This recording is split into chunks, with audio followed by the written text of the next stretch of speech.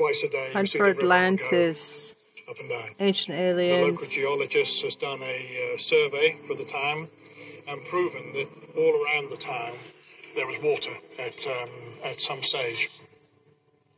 How did Plato give his measurements? I heard it was something about stadia. It's a Greek measurement, and it comes from, I think, stadium. The Greek stadium where they had games and things was a standard size. There was a equivalent to 185 meters. But he gives specific measurements for the size of this hill. He says it's less than a kilometer wide, which this is. Specific measurements from the first canal, which butted up to the walls of this town. He said that was 1 stadia wide. Then there was a large earth embankment that was 2 stadia wide. Then another canal that was 2 stadia wide. Then an embankment that was 3 stadia. And finally the harbour area, which is 3 stadia. The local archaeologists said, yes, that's where they think the harbour was. It's very interesting. In your opinion, how do you think Atlantis was built? Well, according to Plato, it was Poseidon. So then, are there any references around here that speak of Poseidon? There is a famous Roman villa where there's a big mosaic, which is now in a museum, one of the best in Europe, of Poseidon. According to the ancient astronaut theory, these so-called gods were not gods at all, but flesh and blood extraterrestrials. And if that's true, then Atlantis may not have been a continent, but some kind of an alien base. Shall we go to the next spot? Yeah, let's move on. Let's do it.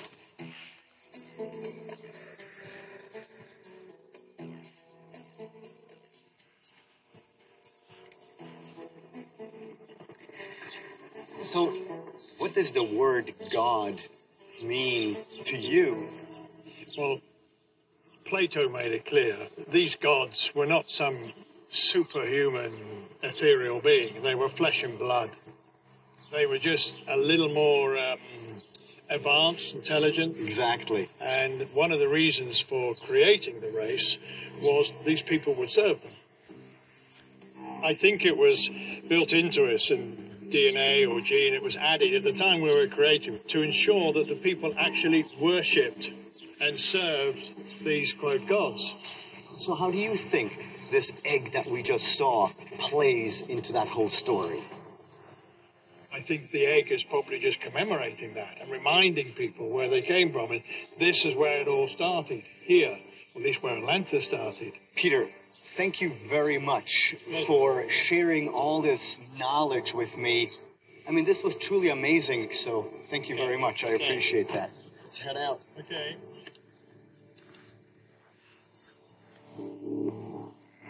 Wow, the clues Peter has identified here have given me a lot to think about.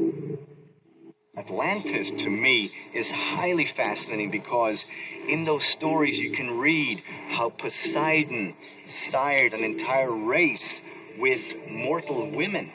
That is what the ancient astronaut theory suggests.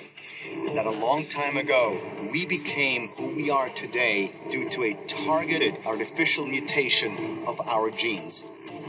And that mutation was done and performed by extraterrestrials.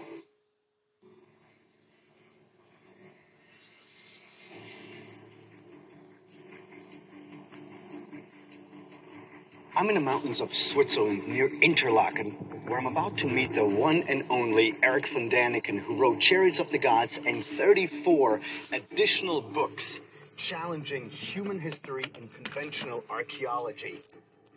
Eric has invited me to Mystery Park, an educational exhibition dedicated to the ancient astronaut theory. I've collaborated with Eric for over 20 years, and whenever I have a new theory, I always try to run it by him to hear what he has to say. And this...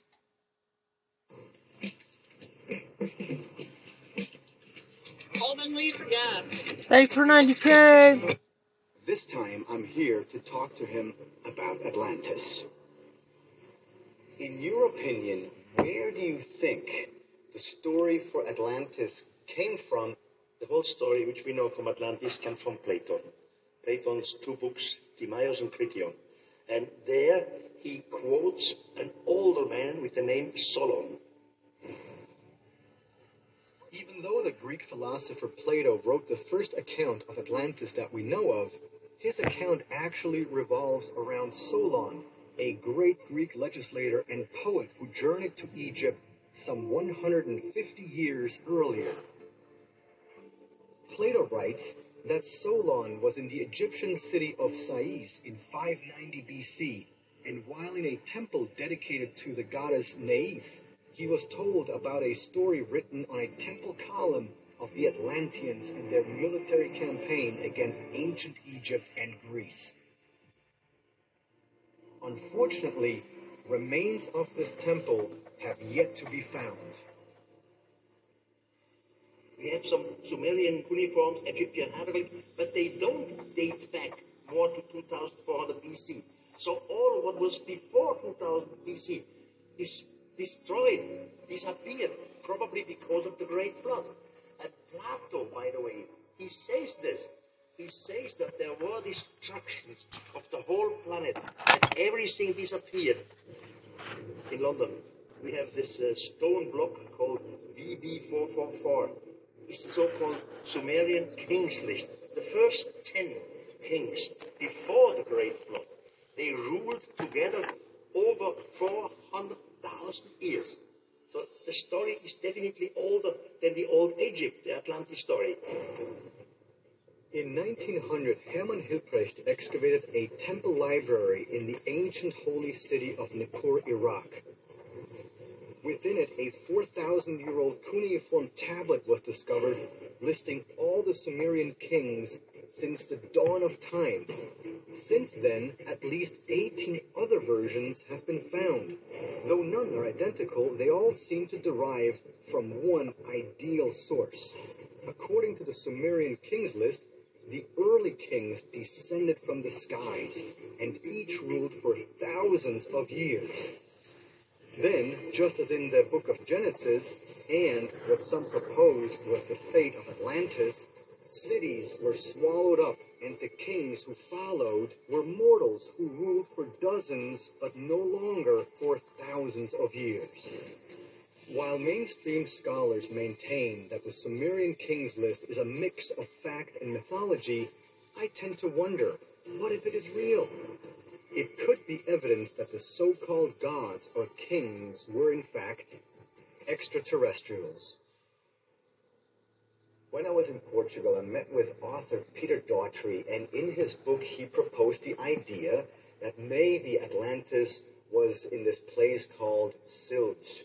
And one of the things that he showed me was this megalithic egg, and on it, it had almost what could be interpreted as a DNA helix. How do you propose that ancient man knew about this DNA? In old Sumerian time, in old Egyptian time, they knew nothing about genetic. They knew nothing about DNA. So, who were the teacher again? Who taught them? It's always the same question. You have Sumerian so-called silver seals. And there you see flying beings, humans with wings. They, by the way, have always watches on their arms. And you see, DNA has always 4 bases. And if you see closer, the so-called tree of life, and the 2 winged gods are changing out some of these bases to create something new. Something was changed in the course of evolution. And you can prove this even in old writings. My conversation with Eric definitely blows my mind, because what he suggests is that the story of Atlantis may date back thousands of years before Plato, and that the people who lived there even had advanced knowledge of genetics. So as I'm looking at all these different ideas for Atlantis, where do you recommend I go next? Go to Santorini. Here, listen around what they tell about Atlantis and what they show you. Perfect. I shall do that. Thank you very much. Good. Now that I've spoken with Eric, I am more convinced than ever that I'm on the right path. But if Atlantis was indeed an advanced civilization that passed on its technology and knowledge to the local population, what happened to it? Was it destroyed by some natural disaster, like an earthquake or a volcano? Or was it something else? Something out of this world? For my last stop, I've traveled to the Greek island of Santorini, an island in the Mediterranean. It is all that remains of a much larger landmass that was destroyed by a huge volcanic eruption thousands of years ago. And there are many who believe it to be the actual location of the lost island of Atlantis. At this point, I'm beginning to think that there may be something much more to the story of Atlantis than anyone can imagine. Something so incredible that I myself can hardly believe it. So, to help me explore my theory, I'm meeting with Greek writer and Atlantis investigator Jonathan Bright. I mean, perfect place to meet. The most magical island in the world, and I can't wait to find out what you have to tell me. So what do you think happened here to Santorini, and when? The eruption which happened around 1600 BC, this whole part went down. What has convinced many researchers that Santorini was once the actual location of Atlantis is its unique semicircular shape. But although it certainly bears a similarity to Plato's description of a circular island, much of it appears to have been destroyed by a volcano thousands of years ago.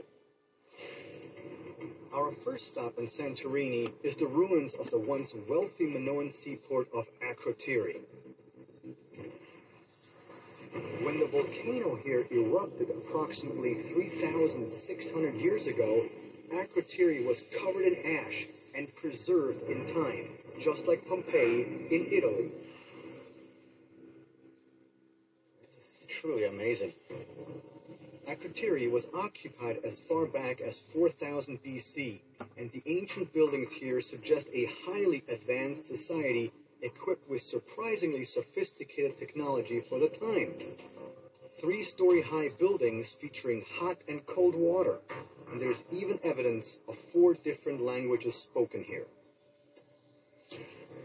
But could this really be Atlantis, the mythical city that suddenly vanished in a single day and night?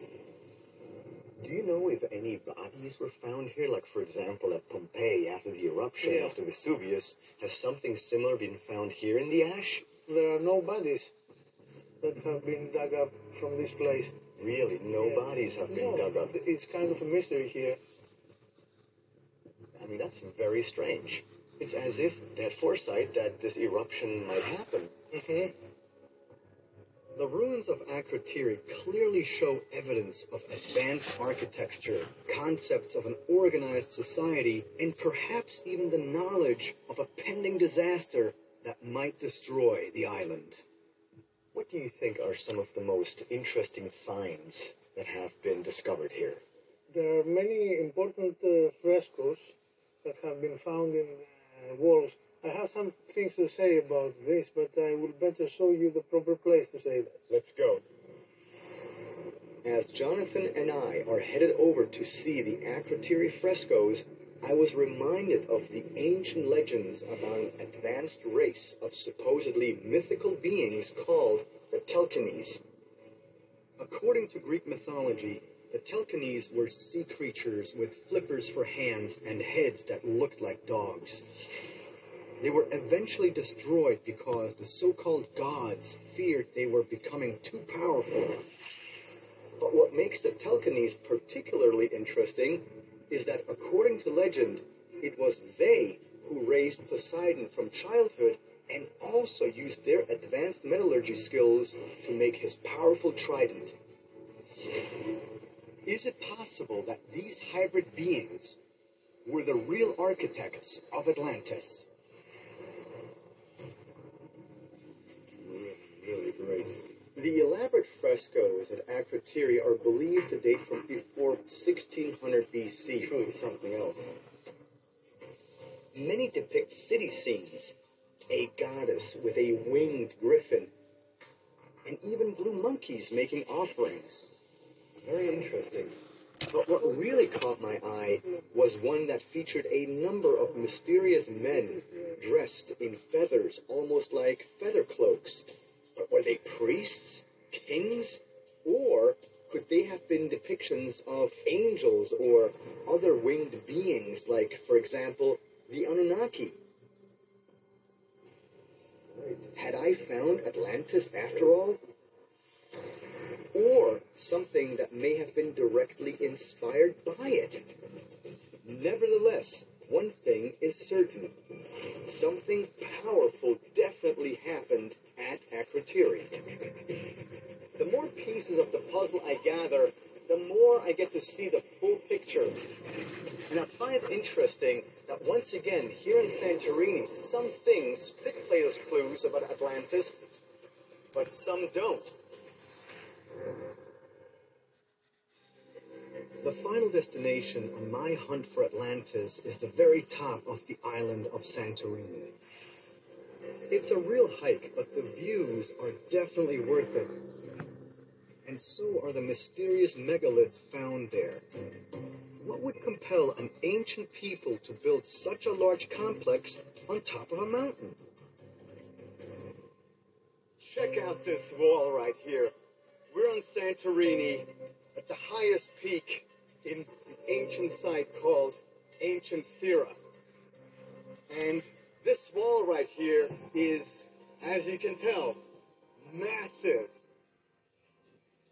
Walls like this not only exist in Greece, but in Italy, in Spain, in Egypt, and halfway across the world in South America.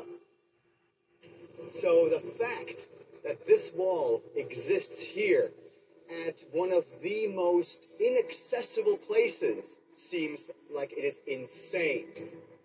There had to have been a reason why this is here. And that is, what if those stories of the Greek gods descending from the skies really, at some point, were true? Right. Further down the mountain, I met once again with writer Jonathan Bright and discovered that he has an interesting take on how Santorini might be linked to the legend of Atlantis. This place reminds me of the Enochian story, where in the beginning we see that a group of angels descends on the summit of a mountain, Mount Hermon, the mythical mount, and like Poseidon we see in Plato's story that did, and they make children with them, they beget children by them. Mount Hermon is in the Golan Heights between Israel and Lebanon. According to the Book of Enoch, a group of so-called Watchers descended here and mated with local women. And this is exactly the same story Plato writes about concerning Atlantis, where Poseidon sired an entire race. It happens also that in the place that they call the Wheel of Giants, there is a huge monument from 5,000 years old now, with concentric circles and the high walls of stones. And the same tradition that we see related to Atlantis. That's very interesting. And, and of course, the legends that are corresponding with this place up here are very interesting, that something significant, something quote-unquote sacred happened up here a very long time ago. And they weren't angels in the sense as we think of angels today. Meeting with Jonathan and coming to Santorini has helped me to see Atlantis from a whole new perspective. I'm starting to think that what if Plato's stories about Atlantis are directly linked to similar stories about the arrival of the gods that appear to have occurred on mountaintops such as Mount Hermon and other mountains all around the world? I'm also reminded of the Greek legend of Asteria, the Titan goddess of falling stars. In order to escape the advances of Zeus, she turned into a quail and then flung herself into the sea, where she transformed into a magical island. Jonathan, ευχαριστώ πάρα πολύ για το χρόνο σου. And if you learn anything new in the hunt for Atlantis, let me know, and thank you very much I will. for showing me all these different places. It's been a true Nice honor. meeting you. Thank you very much. Okay. What an amazing journey. The hunt for Atlantis has taken me to Athens, Portugal, Switzerland, and Santorini, an island in the Mediterranean. And I've had the chance to meet with some really cool researchers. But this last stop has me convinced that the lost city of Atlantis was probably not an island at all, but maybe some sort of a flying craft. Perhaps this is why Atlantis has been reported to have existed at various locations around the globe. Why it seemingly disappeared in one day and one night, and why no evidence of it has ever been found. Could it be that the powerful influence of the Atlantean, perhaps extraterrestrial culture and highly advanced technology inspired early humans to copy them? To build cities on the same spots where their craft once landed, and even worship them as gods. Of course, my theory will still require more investigation and hopefully proof. The planet we live on is billions of years old, but we humans walk the Earth for only an instant. Shouldn't we spend our brief time here asking questions? What if we could discover amazing things if only we would just open our eyes, challenge our minds, and pursue the truth? In search of aliens.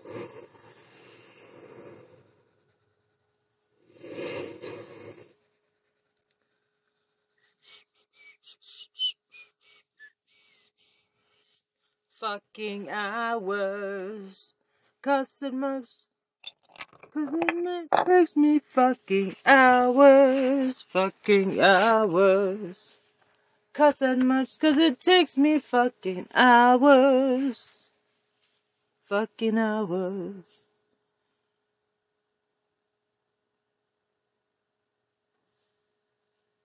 Alright, so yeah, that was freaking rad. In search of, oh, cool. In search of aliens, the mystery of the Cyclops. Cool. Episode 6 full episodes 1 year ago. History Channel.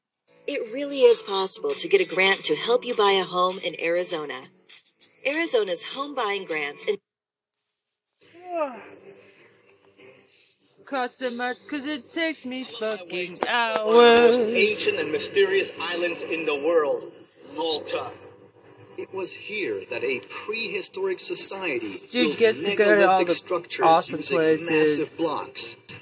These blocks were arranged into complex designs and are considered by scholars to be older than the Great Pyramid in Egypt.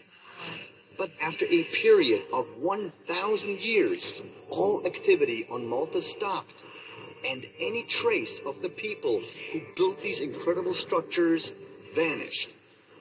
But why? Fucking hours. There are stories that say Malta was once home to giants, and even a race cool. of legendary, one-eyed creatures known as Cyclops. Could these stories offer clues as to what Fucking really happened on hours. the islands of Malta? Apparently if that's so, what the flood could there was, to get also rid be a of the connection giants. to ancient astronauts? My name is Giorgio Tsoukalos. I explore Sukolos. the world that exists between reality and speculation, the known and the unknown. What we've been taught by mainstream scholars is not the whole picture. But I'm convinced that every day we are one step closer to the truth. Fucking hours. Ah. Wow. I've traveled almost 7,000 miles to a place that has puzzled archaeologists for more than a century. Lying just south of Sicily, in the middle of the Mediterranean Sea, the islands of Malta have been of strategic importance from the times of ancient Greece all the way through to the Second World War. This small and densely populated country covers only 122 square miles, but it is as rich with mystery as any place on Earth. Yeah, The islands of I need a job Malta like that. contain no less than 7 megalithic structures, and quite possibly they are the largest freestanding stones in the world.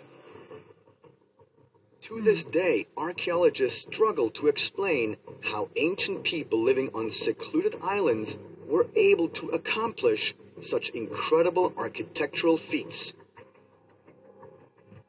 So I'm here to find out if there may be an explanation that the mainstream has not yet considered. One that possibly has a connection to giant one-eyed beings, the Cyclops. In the epic Greek poem, the Odyssey, written by Homer in the 8th century BC, the hero Odysseus encounters a Cyclops named Polyphemus, a giant, one-eyed, human-like creature that, according to legend, was the son of Poseidon, the god of the seas. Now, while Homer never specified where the Cyclops lived, there are some who believe that the giant monster and others of his kind might have actually dwelled right here, within Malta's megalithic structures. To begin my investigation, I went to examine Malta's famous so-called cart ruts, which some ancient astronaut theorists refer to as the Nazca lines of Europe, Like Bimini. because they are just as mysterious. Bimini roads. There are over 100 sites on Malta that have these ruts or giant pairs of grooves in the rock, like the ones here at St. George's Bay on Malta's southeast coast. How is that from? The mainstream theory on how these strange markings were formed is that the wheels of heavily laden carts compressed the limestone over a long period of time. Now, for that theory to be true, the wheels of the carts would have had to be of identical size and width. And they would have had to follow the exact same path over and over and over, never deviating. Otherwise, they would not form such precise ruts. But quite frankly, I think such a notion is nonsense. On average, these cart ruts are about 1.4 meters wide, which translates to about 4 feet and 7 inches. So let's see how wide these are. So right here, these are a bit narrower. This is 4 feet and 4 inches. And from end to end, we're talking 5 feet and 3 inches. So it all depends how wide those tracks are. For example, right here, they're about 3.5 inches, or actually 3 inches in this part. And then up here,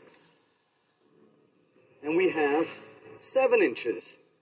So if it were just a cart, then one could surmise that the width is the same at all times. So how were these deep and precise grooves made? And why?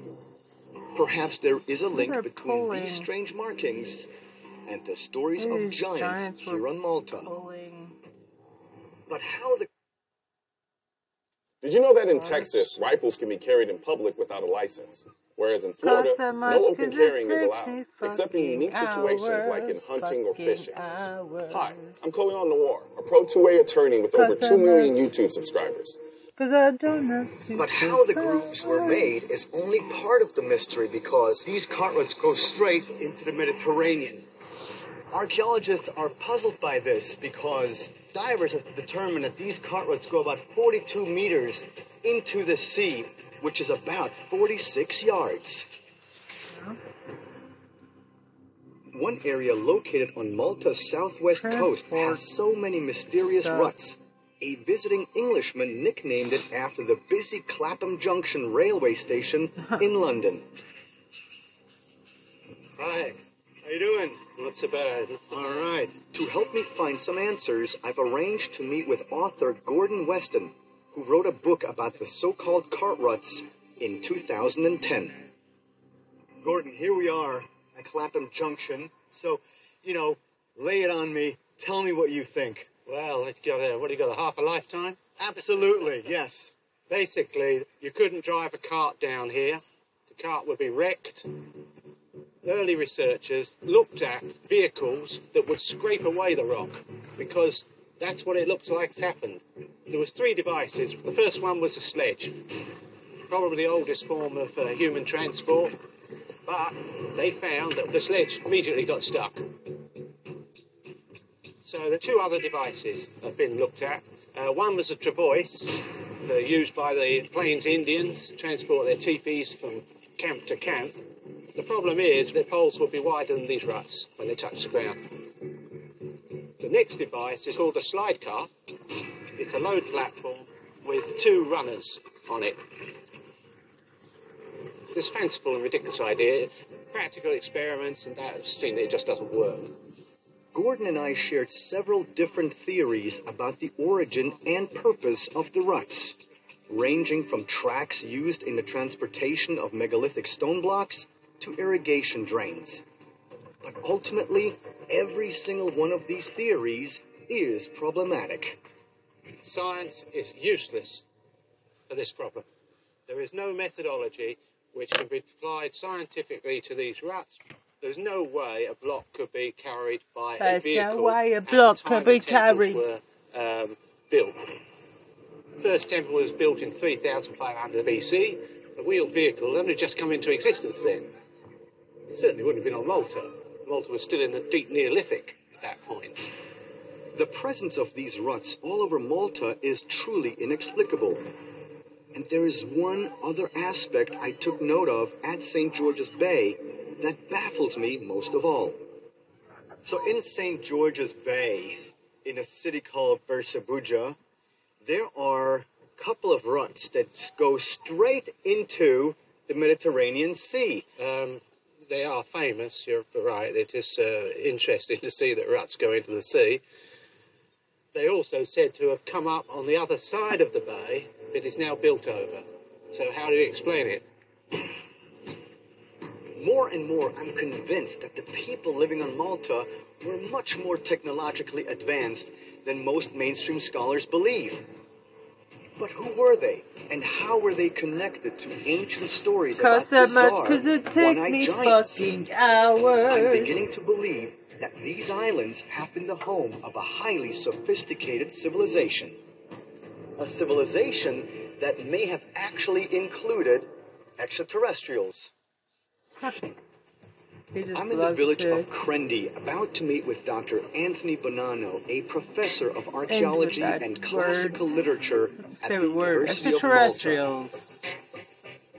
Dr. Bonanno is one of the foremost experts on Malta's megalithic temples, so I'm excited to have him help me with my investigation. Hopefully, he can bring me closer to finding out whether or not a legendary race of one-eyed giants known as the Cyclops actually existed here, and if there might even be an extraterrestrial connection. I wanted to ask you if anyone believes that those prehistoric temples might have been built by giants. Yes, there is this association, even in Maltese folklore tradition, between the giants and the temples. There is a legend that the Gantilla temples in Goza were built by a giantess, a giant woman. Really? Yes. How old do you think the megalithic structures are? I can speak in terms of a bracket, certainly between 3,600 BC and 2,500 BC. There have been claims that they could be older. If what Dr. Bonanno suggests is correct, then these Maltese megaliths are at least 1,000 years older than the Great Pyramid of Giza. But after seeing Malta's mysterious ruts running straight into the sea, I believe they may date back even further. Perhaps I'll find more evidence at the first site Dr. Bonanno is taking me to, the Temples of Menidra, located on the rugged and isolated south coast of Malta. This complex consists of 3 stone structures that are laid out in the pattern of a trefoil. That is to say, structures which have 3 interconnected circular chambers. Malta is a fairly small island, but the ratio of how many... There's a big government scandal going on that you need to know about it. The government is actually stealing money from unsuspecting property owners. The ratio of how many megalithic temples exist here on this island is astounding, so...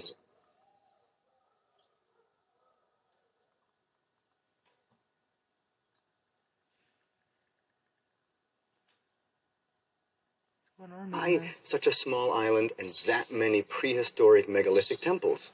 This is a question which we find difficult to answer. The concentration is normally attributable to some sort of internal rivalry, which spurred on this mad idea of building one temple after another. Mad idea, I like that. You know, people have been possessed to build this.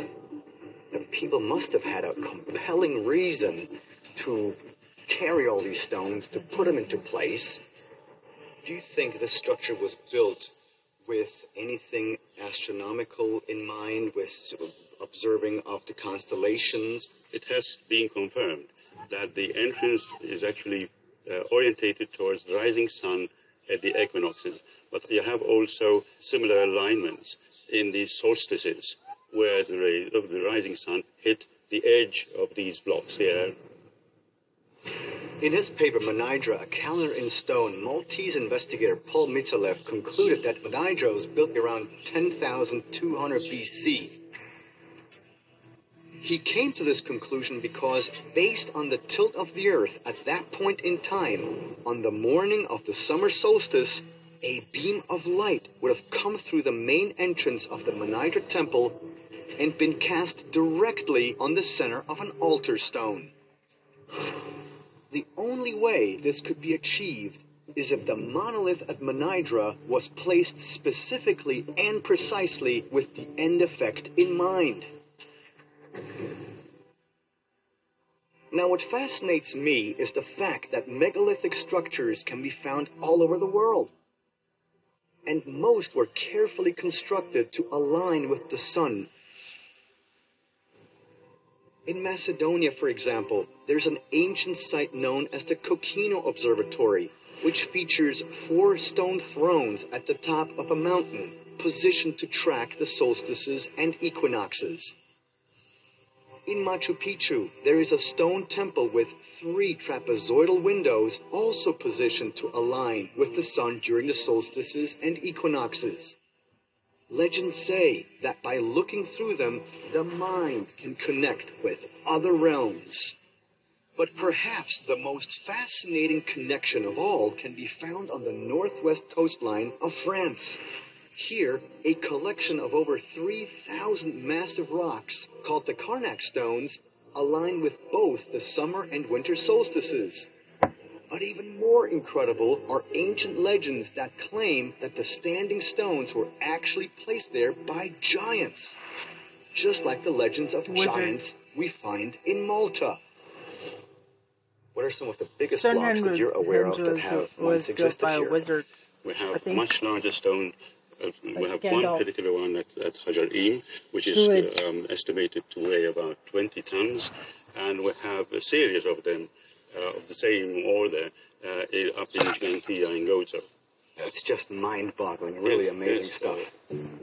Between cart ruts that go into the sea and a megalithic temple that could date back more than 10,000 years, I'm beginning to see just how Malta could connect to stories about a race of one-eyed giants known as the Cyclops. But before I can draw any conclusions, I still need to gather more evidence. I'm exploring the tiny Mediterranean islands of Malta, looking for evidence that the legendary Cyclops may have lived here thousands of years ago. As my search for clues continues, Dr. Bonanno is now taking me to the temple of Hajar-im, which contains what is possibly the largest monolith on the island. What does Hajar-im actually mean? Hajar means stones, and im could either be worship or else standing. So stones of worship or standing stones. Like this one? Yes. Check this out. This is huge. Yes, it's 3 meters high by 6 meters 50 wide and about another meter thick. That makes about 20 odd tons. Minimum. Minimum, yes.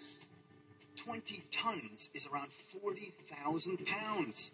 That's the combined weight of 16 mid-sized cars. I'm always fascinated by the fact that giant monoliths were erected by various ancient cultures all over the world. For example, you can find them at Stonehenge in England, Karahunj in southern Armenia, and even as far away as Easter Island. So you have to ask yourself how and why were so-called technologically primitive people erecting these enormous stone monoliths without the help of any large machinery. This is incredible. So this is one of the largest freestanding stones. I mean, you know, when I see stuff like this, that's when I'm like, how did they carry it? How did they quarried it in this case? Yes, it must have been upright, yeah. Yeah, I mean, so how do you think these stones were brought here? Yes, they must have been dragged on. I'm curious to see how I got paid $2,317. Not at all, dude. Without lifting a finger. Go away. Yes, they must have been dragged on a spread of roller stones. While some mainstream archaeologists suggest that giant blocks of stone were moved from quarries to the temples with the use of carts that ran along the so-called cart ruts, others claim that they were moved by placing them on the top of stone balls and hauling them across the countryside.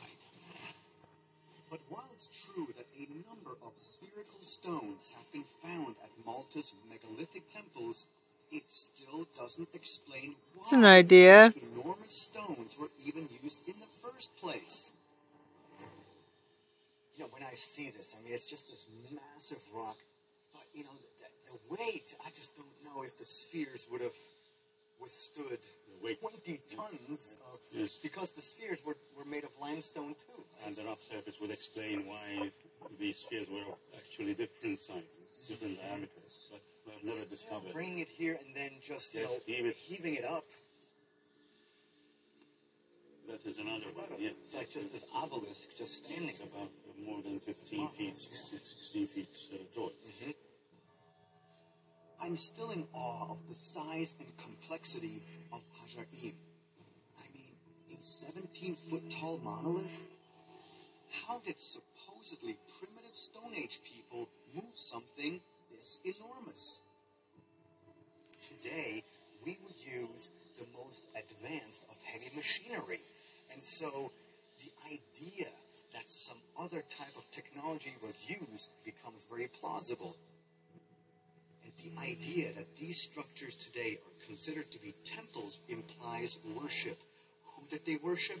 The gods. Well, in my opinion, that is when the questioning begins, because we have to then ask ourselves, who were these gods? So, there's something else I would like to show you. Yeah. I'm excited to explore the interior of Hajar-im, because there is something I've heard about within this structure that leads some ancient astronaut theorists to believe that this temple dates back much earlier than 3600 BC. If this proves to be true, it could fall in line with the evidence I've already discovered that could indicate a civilization existed on Malta as far back as 12,000 years ago. Right. So, beyond a long corridor, covered corridor, we open up into a courtyard flanked by two apses, one on each side, and each apse is accessible through a porthole entrance. That's one, and on the opposite side we have another one here, okay, with the usual rope holes, and it is in this place that the famous Venus of Malta, about that size, was discovered. So this is where it was discovered? Right, right. Okay. According to Dr. Bonanno, many mainstream scholars believe the Venus of Malta is approximately 5,000 years old. But I find that very hard to believe because this clay figurine bears a striking similarity to one I've seen that is much, much older. In 1908, almost 70 years after the Venus of Malta was discovered, a nearly identical statuette was found in Austria called the Venus of Willendorf. It bears uncanny similarities to the Venus of Malta in both subject matter and its exaggerated style. But what I also find truly incredible is that the Venus of Willendorf has been determined to be at least 25,000 years old. The implications of this... 15 feet, 16 feet. What happened to her head? I'm still in awe of the size and complexity of Hajar-im. I mean, a 17-foot tall monolith? How did supposedly primitive Stone Age people move something this enormous? I mean, a 17-foot tall monolith? How did supposedly primitive Stone Age people move something this enormous? Today, we would use the most advanced of heavy machinery. And so the idea that some other type of technology was used becomes very plausible. And the idea that these structures today are considered to be temples implies worship. Who did they worship? The gods. Well, in my opinion, that is when the question begins. Because we then ask ourselves, who were these gods? So, something else I would like to Yeah? I'm excited to explore the interior of Hajar-im because there is something I've heard about within this structure that leads some ancient astronaut theorists to believe that this temple dates back much earlier than 3600 BC. If this proves to be true, it could fall in line with the evidence I've already discovered that could indicate a civilization existed on Malta as far back as 12,000 years ago. Right. So, beyond a long covered corridor, we open out into a courtyard flanked by two apses, one on each side, and each apse is accessible through a porthole entrance. That's one, and on the opposite side, we have another one here, okay, with the usual rope holes, and it is in this place that the famous Venus of Malta, about that size, was discovered. So this is where it was discovered? Right. Okay. According to Dr. Bonanno, many mainstream scholars believe the Venus of Malta is approximately 5,000 years old. But I find that very hard to believe because this clay figurine bears a striking similarity to one I've seen that is much, much older.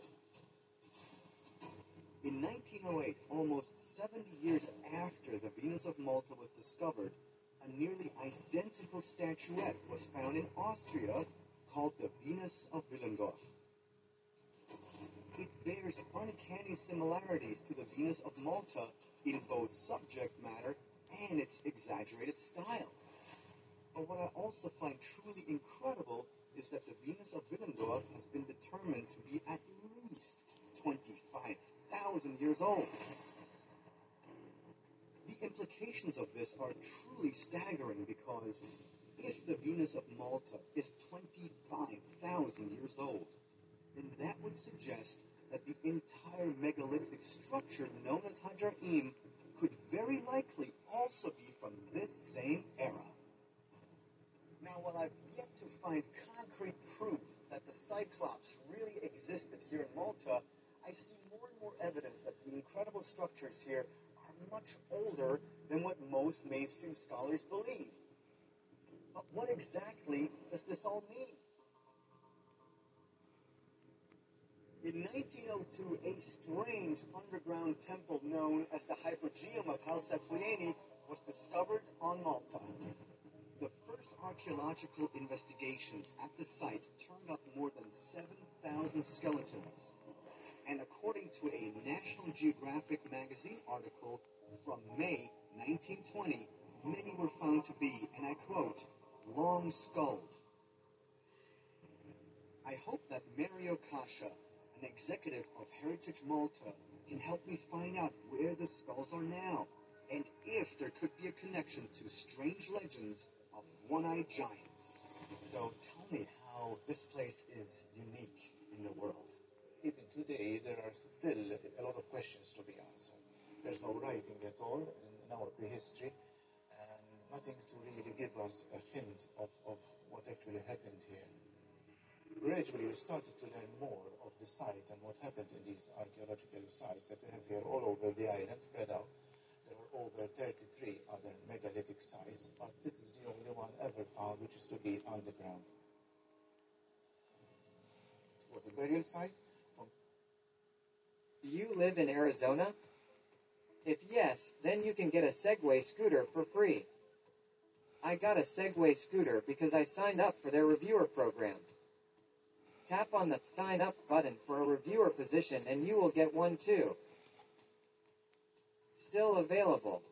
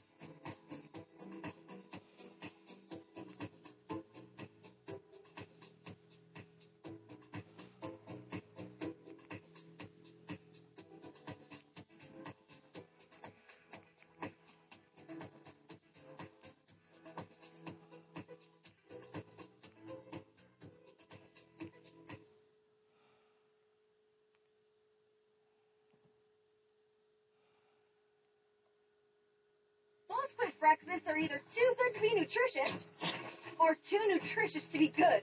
Babe, you nailed it! Finally! Rub some dirt in it. Just kidding, do we need to go to the hospital? Most frozen waffles are more awful than waffles. Nobody. Not these. I wouldn't even let the raccoons eat these. Instead, try Kodiak Power Waffles. They're packed with protein and whole grains, yet they still taste amazing. From the amount of bones that were found here, and also a place for worship. How many human remains were found here? Would give a figure of about 7,000 human remains, but obviously it must have been much more. Because the estimate was given from just one area. Most probably, the idea was that these burial chambers were reused and reused, moving away the older bones and putting in fresh corpses. The idea that this was a burial ground and that multiple remains were found, possibly in the thousands, where have those remains ended up? I mean, where are they? Do you have any ideas? You've got the Second World War, all these were moved out. It's a tragedy that more than 7,000 ancient skeletons were supposedly lost. But I have actually seen an old grainy photo of some of them, and they definitely appeared to have elongated skulls, similar to those found in ancient Egypt and as far away as Peru. Luckily, a few of the elongated skulls that were found in the Hypogeum were sent to Malta's National Museum of Archaeology shortly after they were discovered. In 1907, they were put on display and caused a sensation. Many believed that they offered proof that the stories of giants inhabiting Malta were true. Some even speculated that the skulls were of extraterrestrial origin. I'm really stoked to go and check out the Archaeology Museum here in Valletta because, who knows, maybe they will allow me to see those skulls.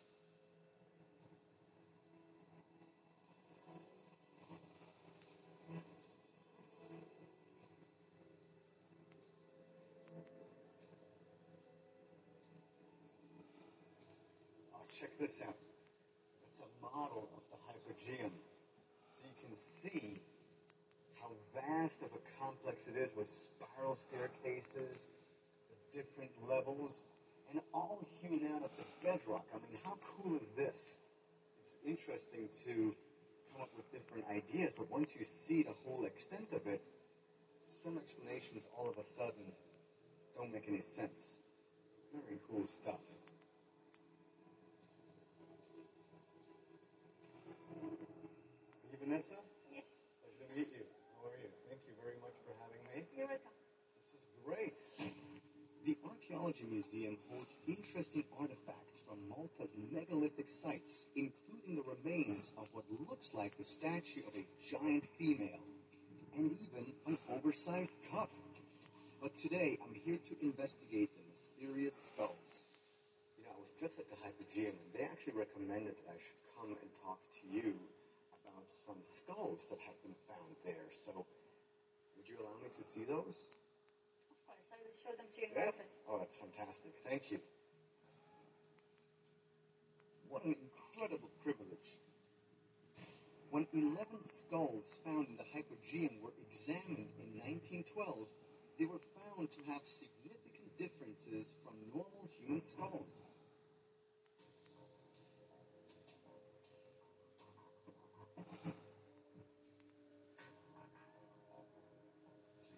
wild. So these belong to the temple period. So we're speaking about 5,000 years ago. They were found 100 years ago. Looking at the difference of this skull and these here, it seems as if it's like an elongated shape, and there are certain cultures, for example, in ancient Egypt or in Peru, where you actually find these elongated skulls. In 1928, 300 elongated skulls were discovered in Paracas, Peru, and were estimated to be more than 3,000 years old. Now, mainstream archaeologists believe that elongated skulls were achieved by ancient people wrapping boards around the heads of infants shortly after birth to create an appearance of nobility. But ancient astronaut theorists have another interpretation, one that suggests that some of the skulls were an attempt to emulate or copy the so-called gods. As you can see from the inside, there's no sign of the middle suture. Right. Completely fused. That's fascinating. The bones of the human skull are joined together by sutures, joints formed by ossification. The sagittal suture connects the sides and roof of the cranium. This suture is open when a person is born and closes around the age of 35. But the Hypogeum skull seems to not have a sagittal suture. But how and why?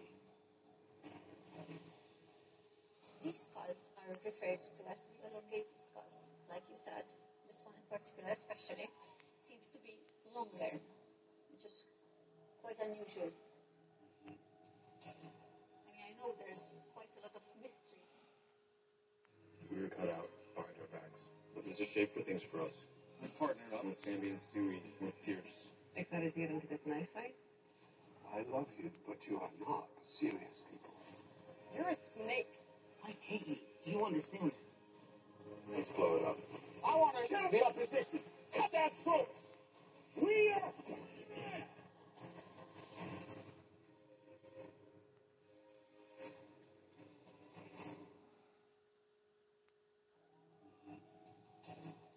I know there's quite a lot of mystery about them. In fact, we've been accused many times of keeping them secret because they're the remains, the evidence. Yeah, why are these not on display?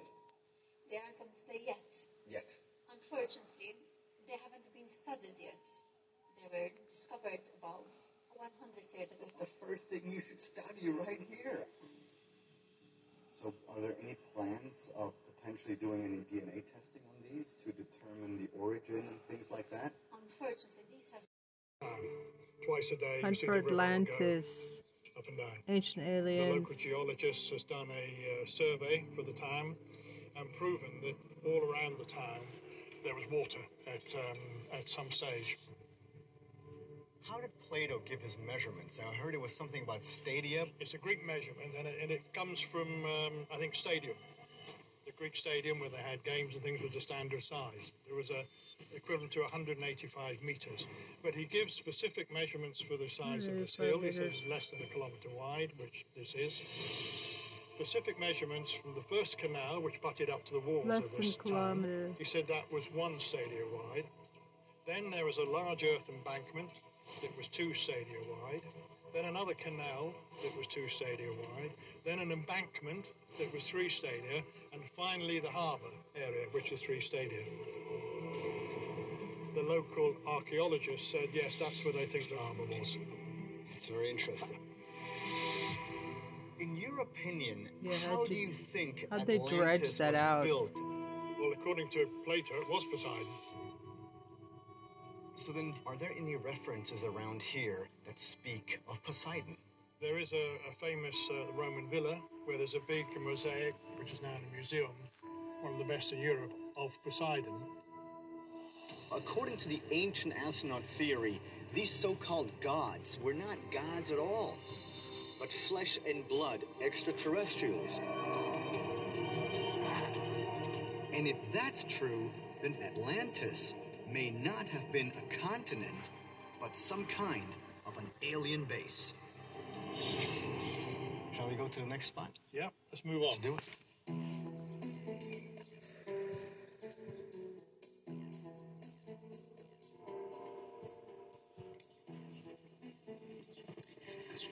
So, what does the word God mean to you?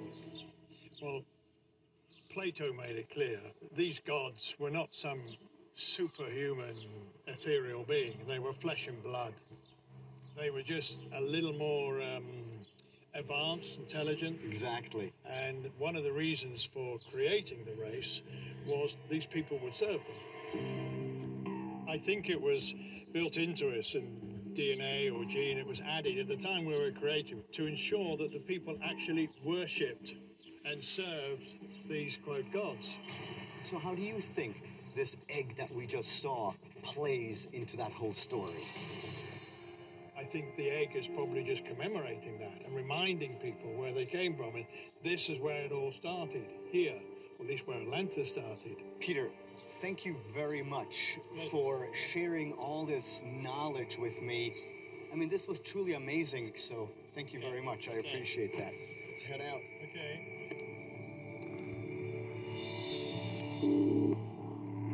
Wow, the clues Peter has identified here have given me a lot to think about. Atlantis, to me, is highly fascinating because in those stories you can read how Poseidon sired an entire race with mortal women. That is what the ancient astronaut theory suggests. That a long time ago, we became who we are today due to a targeted artificial mutation of our genes. And that mutation was done and performed by extraterrestrials.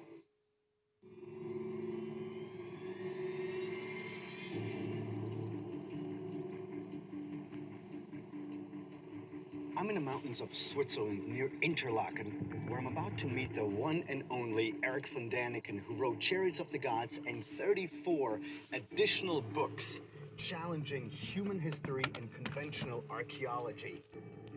Eric has invited me to Mystery Park, an educational exhibition dedicated to the ancient astronaut theory. I've collaborated with Eric for over 20 years, and whenever I have a new theory, I always try to run it by him to hear what he has to say. And this...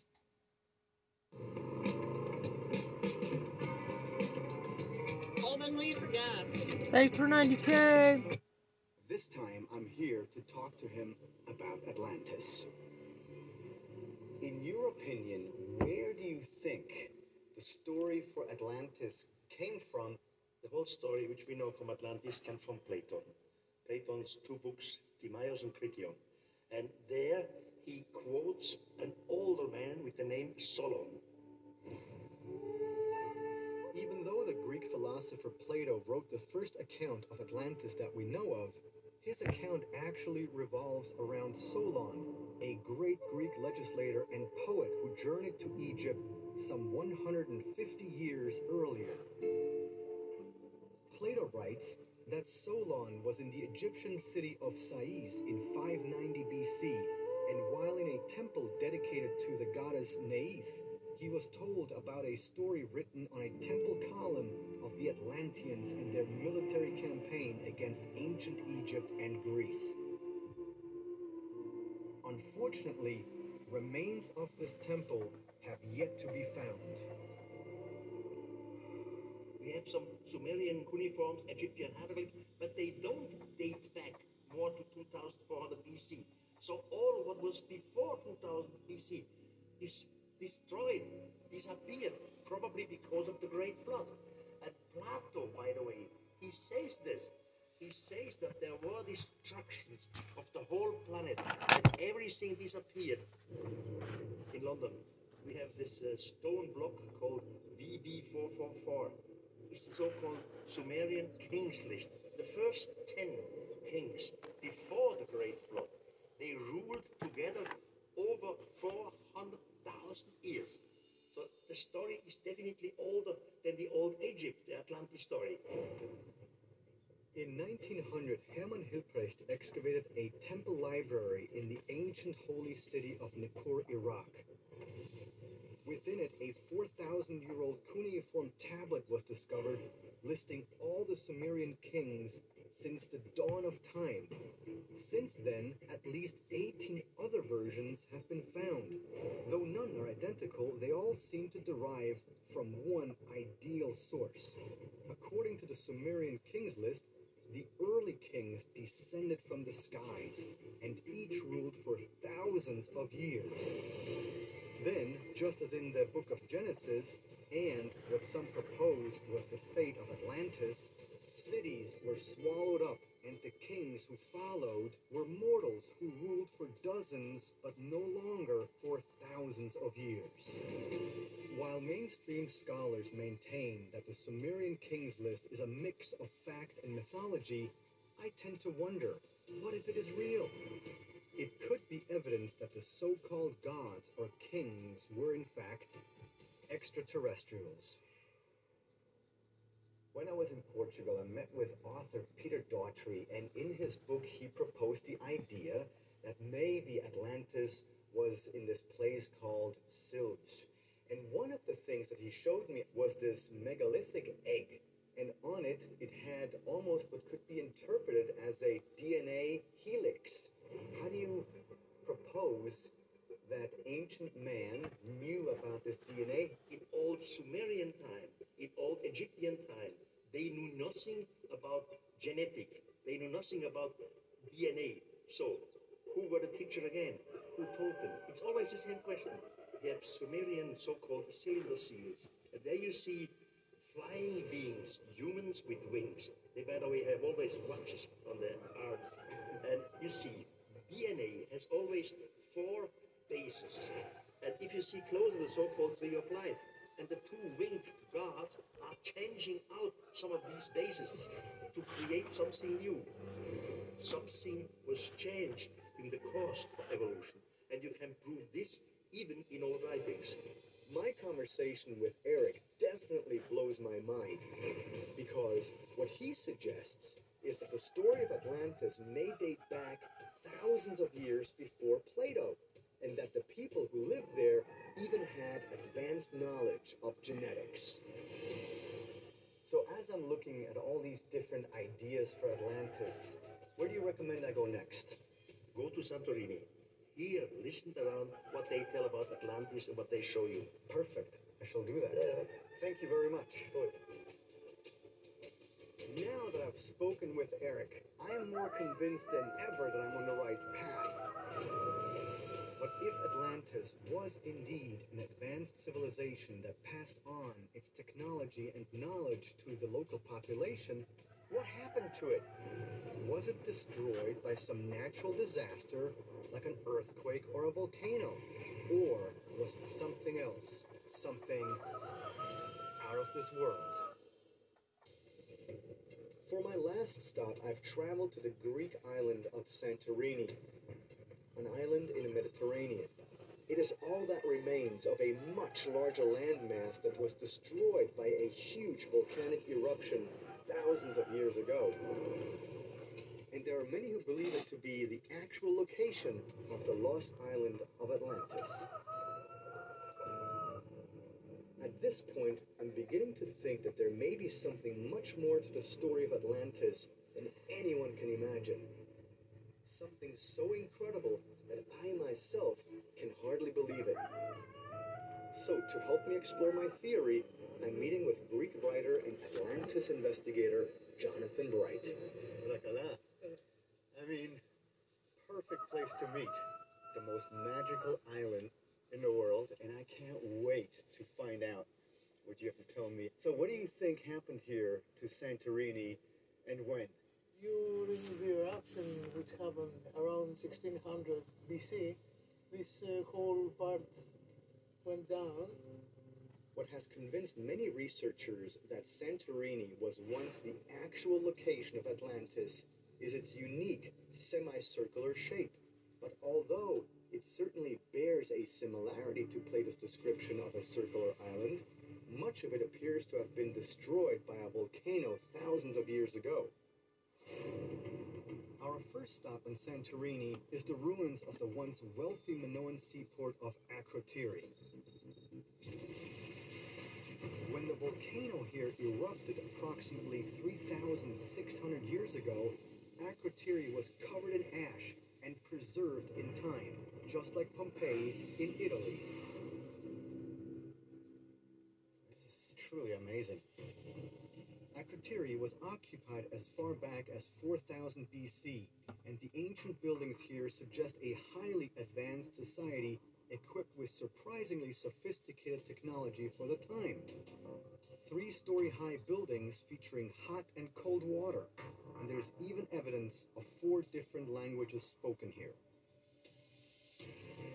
But could this really be Atlantis, the mythical city that suddenly vanished in a single day and night? Do you know if any bodies were found here? Like, for example, at Pompeii after the eruption of the Vesuvius, has something similar been found here in the ash? There are no bodies that have been dug up from this place. Really? No bodies have been dug up? It's kind of a mystery here. I mean, that's very strange. It's as if they had foresight that this eruption might happen. The ruins of Akrotiri clearly show evidence of advanced architecture, concepts of an organized society, and perhaps even the knowledge of a pending disaster that might destroy the island. What do you think are some of the most interesting finds that have been discovered here? There are many important frescoes that have been found in the walls. I have some things to say about this, but I will better show you the proper place to say that. Let's go. As Jonathan and I are headed over to see the Akrotiri frescoes, I was reminded of the ancient legends about an advanced race of supposedly mythical beings called the Telchines. According to Greek mythology, the Telchines were sea creatures with flippers for hands and heads that looked like dogs. They were eventually destroyed because the so-called gods feared they were becoming too powerful. But what makes the Telchines particularly interesting is that, according to legend, it was they who raised Poseidon from childhood and also used their advanced metallurgy skills to make his powerful trident. Is it possible that these hybrid beings were the real architects of Atlantis? Really great. The elaborate frescoes at Akrotiri are believed to date from before 1600 BC. Truly something else. Many depict city scenes, a goddess with a winged griffin, and even blue monkeys making offerings. Very interesting. But what really caught my eye was one that featured a number of mysterious men dressed in feathers, almost like feather cloaks. But were they priests? Kings? Or could they have been depictions of angels or other winged beings, like, for example, the Anunnaki? Had I found Atlantis after all? Or something that may have been directly inspired by it? Nevertheless, one thing is certain. Something powerful definitely happened at Akrotiri. The more pieces of the puzzle I gather, the more I get to see the full picture. And I find it interesting that once again, here in Santorini, some things fit Plato's clues about Atlantis, but some don't. The final destination on my hunt for Atlantis is the very top of the island of Santorini. It's a real hike, but the views are definitely worth it. And so are the mysterious megaliths found there. What would compel an ancient people to build such a large complex on top of a mountain? Check out this wall right here. We're on Santorini at the highest peak in an ancient site called Ancient Thera. And this wall right here is, as you can tell, massive. Walls like this not only exist in Greece, but in Italy, in Spain, in Egypt, and halfway across the world in South America. So the fact that this wall exists here at one of the most inaccessible places seems like it is insane. There had to have been a reason why this is here. And that is, what if those stories of the Greek gods descending from the skies really, at some point, were true? Right. Further down the mountain, I met once again with writer Jonathan Bright and discovered that he has an interesting take on how Santorini might be linked to the legend of Atlantis. This place reminds me of the Enochian story, where in the beginning we see that a group of angels descends on the summit of a mountain, Mount Hermon, the mythical mount, and like Poseidon we see in Plato's story that did, and they make children with them, they beget children by them. Mount Hermon is in the Golan Heights between Israel and Lebanon.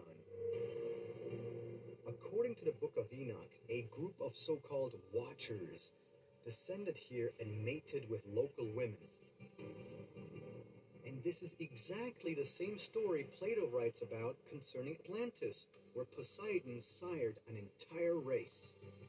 It happens also that in the place that they call the Wheel of Giants, there is a huge monument from 5,000 years old now, with concentric circles and the high walls of stones, and the same tradition that we see related to Atlantis. That's very interesting, and and of course, the legends that are corresponding with this place up here are very interesting, that something significant, something quote-unquote sacred happened up here a very long time ago. And they weren't angels in the sense as we think of angels today. Meeting with Jonathan and coming to Santorini has helped me to see Atlantis from a whole new perspective. I'm starting to think that what if Plato's stories about Atlantis are directly linked to similar stories about the arrival of the gods that appear to have occurred on mountaintops such as Mount Hermon and other mountains all around the world? I'm also reminded of the Greek legend of Asteria, the Titan goddess of falling stars. In order to escape the advances of Zeus, she turned into a quail and then flung herself into the sea, where she transformed into a magical island. Jonathan, ευχαριστώ πάρα πολύ για το χρόνο σου. And if you learn anything new in the hunt for Atlantis, let me know, and thank you very much for showing me all these different places. It's been a true honor. Thank you very much. Thank you. What an amazing journey. The hunt for Atlantis has taken me to Athens, Portugal, Switzerland, and Santorini, an island in the Mediterranean. And I've had the chance to meet with some really cool researchers. But this last stop has me convinced that the lost city of Atlantis was probably not an island at all, but maybe some sort of a flying craft. Perhaps this is why Atlantis has been reported to have existed at various locations around the globe. Why it seemingly disappeared in one day and one night, and why no evidence of it has ever been found. Could it be that the powerful influence of the Atlantean, perhaps extraterrestrial culture and highly advanced technology inspired early humans to copy them? To build cities on the same spots where their craft once landed, and even worship them as gods. Of course, my theory will still require more investigation and hopefully proof. The planet we live on is billions of years old, but we humans walk the Earth for only an instant. Shouldn't we spend our brief time here asking questions? What if we could discover amazing things if only we would just open our eyes, challenge our minds, and pursue the truth? In search of aliens.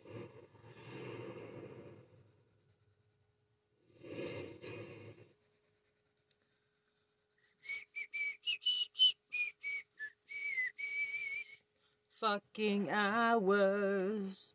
Cause it takes me fucking hours. Fucking hours. Cost that much, cause it takes me fucking hours. Fucking hours.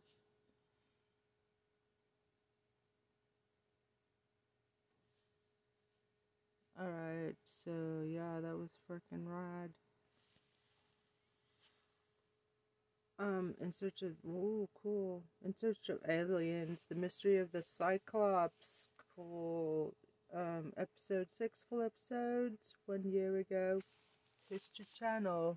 It really is possible to get a grant to help you buy a home in Arizona.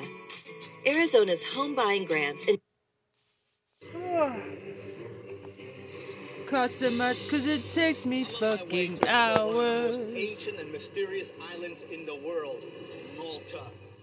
It was here that a prehistoric society built megalithic structures using massive blocks. These blocks were arranged into complex designs and are considered by scholars to be older than the Great Pyramid in Egypt. But after a period of 1,000 years, all activity on Malta stopped, and any trace of the people who built these incredible structures vanished. But why? Fucking hours. There are stories that say Malta was once home to giants, and even a race of legendary, one-eyed creatures known as Cyclops. Could these stories offer clues as to what really happened on the islands of Malta? Apparently and if that's so, what the flood could was, there to get also rid be a of the connection giants. to ancient astronauts? My name is Giorgio Tsoukalos. I explore the world that exists between reality and speculation, the known and the unknown. What we've been taught by mainstream scholars is not the whole picture. But I'm convinced that every day we are one step closer to the truth. Fucking hours. Ah!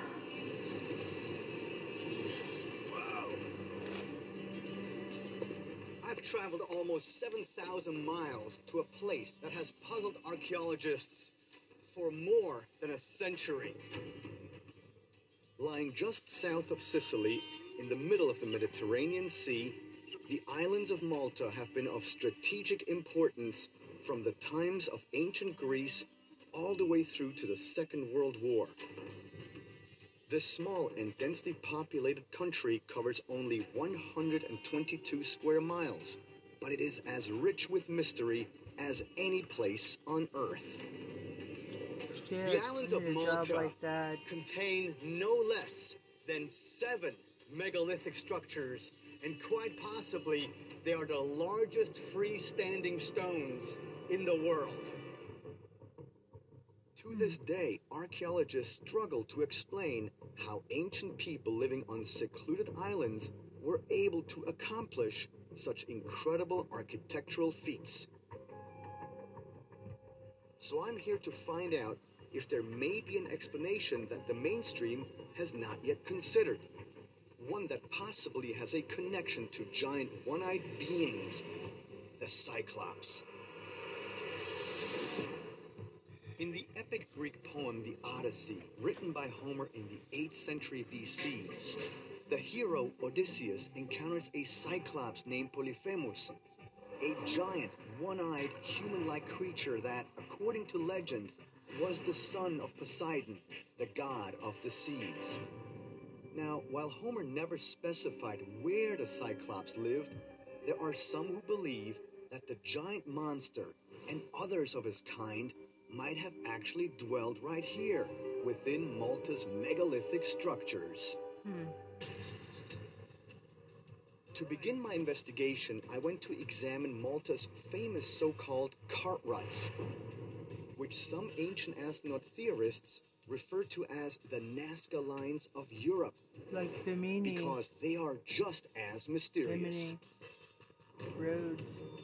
There are over 100 sites on Malta that have these ruts or giant pairs of grooves in the rock, like the ones here at St. George's Bay on Malta's southeast coast. The mainstream theory on how these strange markings were formed is that the wheels of heavily laden carts compressed the limestone over a long period of time. Now, for that theory to be true, the wheels of the carts would have had to be of identical size and width. And they would have had to follow the exact same path over and over and over, never deviating. Otherwise, they would not form such precise ruts. But quite frankly, I think such a notion is nonsense. On average, these cart ruts are about 1.4 meters wide, which translates to about 4 feet and 7 inches. So let's see how wide these are. So right here, these are a bit narrower. This is 4 feet and 4 inches. And from end to end, we're talking 5 feet and 3 inches. So it all depends how wide those tracks are. For example, right here, they're about 3.5 inches, or actually 3 inches in this part. And then up here, and we have 7 inches. So if it were just a cart, then one could surmise that the width is the same at all times. So how were these deep and precise grooves made? And why? Perhaps there is a link between these strange markings and the stories of giants here on Malta. But how the... Did you know that in Texas, rifles can be carried in public without a license? Whereas in Florida, no open carrying is allowed, except in unique situations like in hunting or fishing. Hi, I'm Coleon Noir, a pro 2A attorney with over 2 million YouTube subscribers. But how the grooves were made is only part of the mystery, because these cart ruts go straight into the Mediterranean. Archaeologists are puzzled by this because divers have determined that these cart ruts go about 42 meters into the sea, which is about 46 yards. One area located on Malta's southwest coast has so many mysterious ruts. A visiting Englishman nicknamed it after the busy Clapham Junction railway station in London. Hi. How you doing? Not so bad. All right. To help me find some answers, I've arranged to meet with author Gordon Weston, who wrote a book about the so-called cart ruts in 2010. Gordon, here we are at Clapham Junction. So, lay it on me. Tell me what you think. Well, it's got a half a lifetime? Absolutely, yes. Basically, you couldn't drive a cart down here. The cart would be wrecked.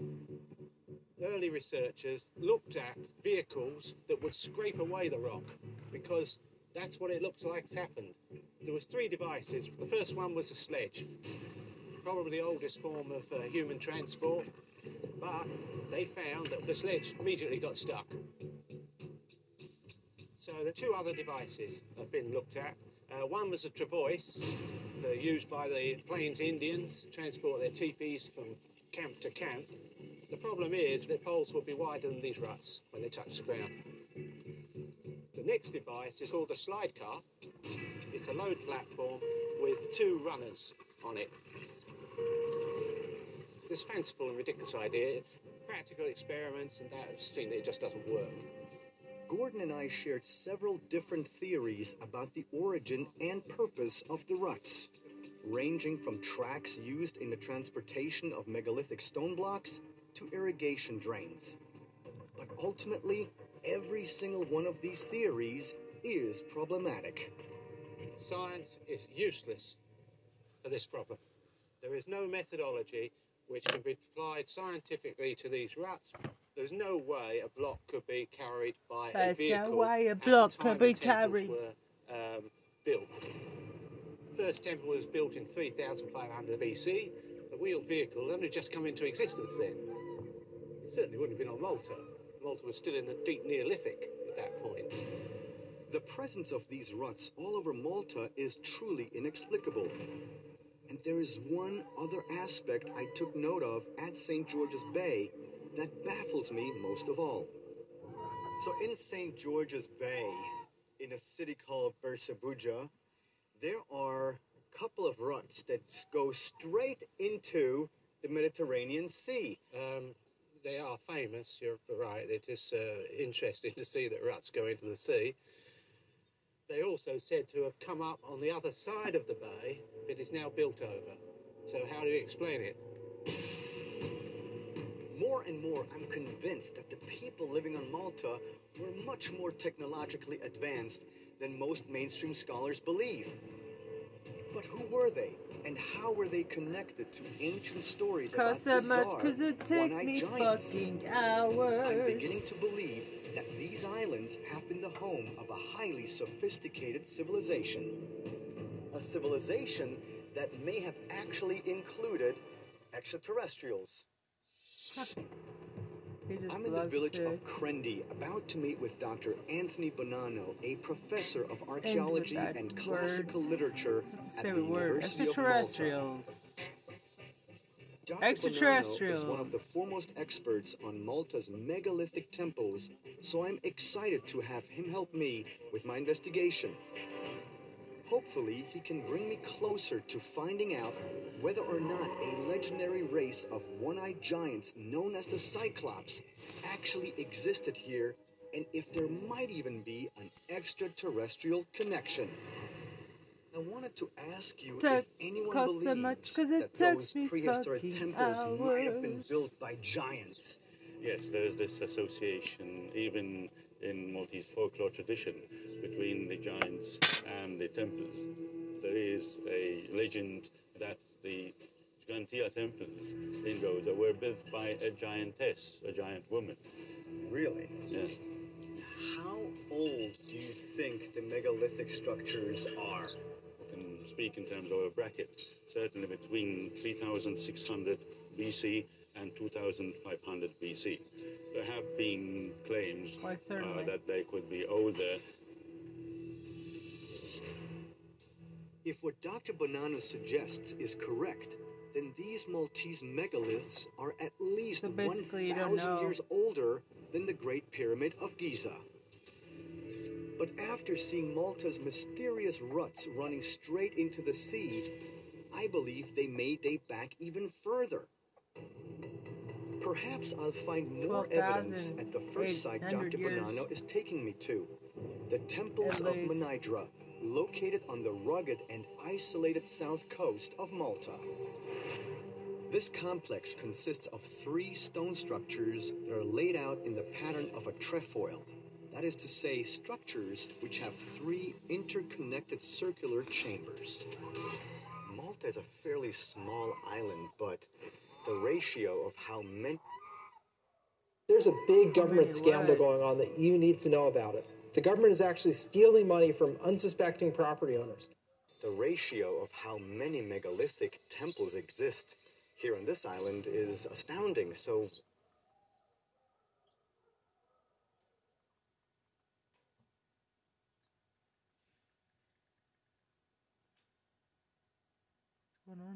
such a small island and that many prehistoric megalithic temples? This is a question which we find difficult to answer. The concentration is normally attributable to some sort of internal rivalry, which spurred on this mad idea of building one temple after another. Mad idea, I like that. You know, people have been possessed to build this. And people must have had a compelling reason to carry all these stones, to put them into place. Do you think this structure was built with anything astronomical in mind, with observing of the constellations? It has been confirmed that the entrance is actually orientated towards the rising sun at the equinoxes. But you have also similar alignments in the solstices, where the rays of the rising sun hit the edge of these blocks here. In his paper, Menidra, A Calendar in Stone, Maltese investigator Paul Mitsalev concluded that Menidra was built around 10,200 BC. He came to this conclusion because, based on the tilt of the Earth at that point in time, on the morning of the summer solstice, a beam of light would have come through the main entrance of the Menidra temple and been cast directly on the center of an altar stone. The only way this could be achieved is if the monolith at Menidra was placed specifically and precisely with the end effect in mind. Now, what fascinates me is the fact that megalithic structures can be found all over the world. And most were carefully constructed to align with the sun. In Macedonia, for example, there's an ancient site known as the Kokino Observatory, which features 4 stone thrones at the top of a mountain, positioned to track the solstices and equinoxes. In Machu Picchu, there is a stone temple with 3 trapezoidal windows, also positioned to align with the sun during the solstices and equinoxes. Legends say that by looking through them, the mind can connect with other realms. But perhaps the most fascinating connection of all can be found on the northwest coastline of France. Here, a collection of over 3,000 massive rocks, called the Karnak stones, align with both the summer and winter solstices. But even more incredible are ancient legends that claim that the standing stones were actually placed there by giants, just like the legends of giants we find in Malta. What are some of the biggest blocks that you're aware of that have once existed here? We have a much larger stone. We have one particular one at Hajar-im, which is estimated to weigh about 20 tons, and we have a series of them of the same order up in Gigantia in Gozo. It's just mind-boggling, really amazing stuff. Between cart ruts that go into the sea and a megalithic temple that could date back more than 10,000 years, I'm beginning to see just how Malta could connect to stories about a race of one-eyed giants known as the Cyclops. But before I can draw any conclusions, I still need to gather more evidence. I'm exploring the tiny Mediterranean islands of Malta, looking for evidence that the legendary Cyclops may have lived here thousands of years ago.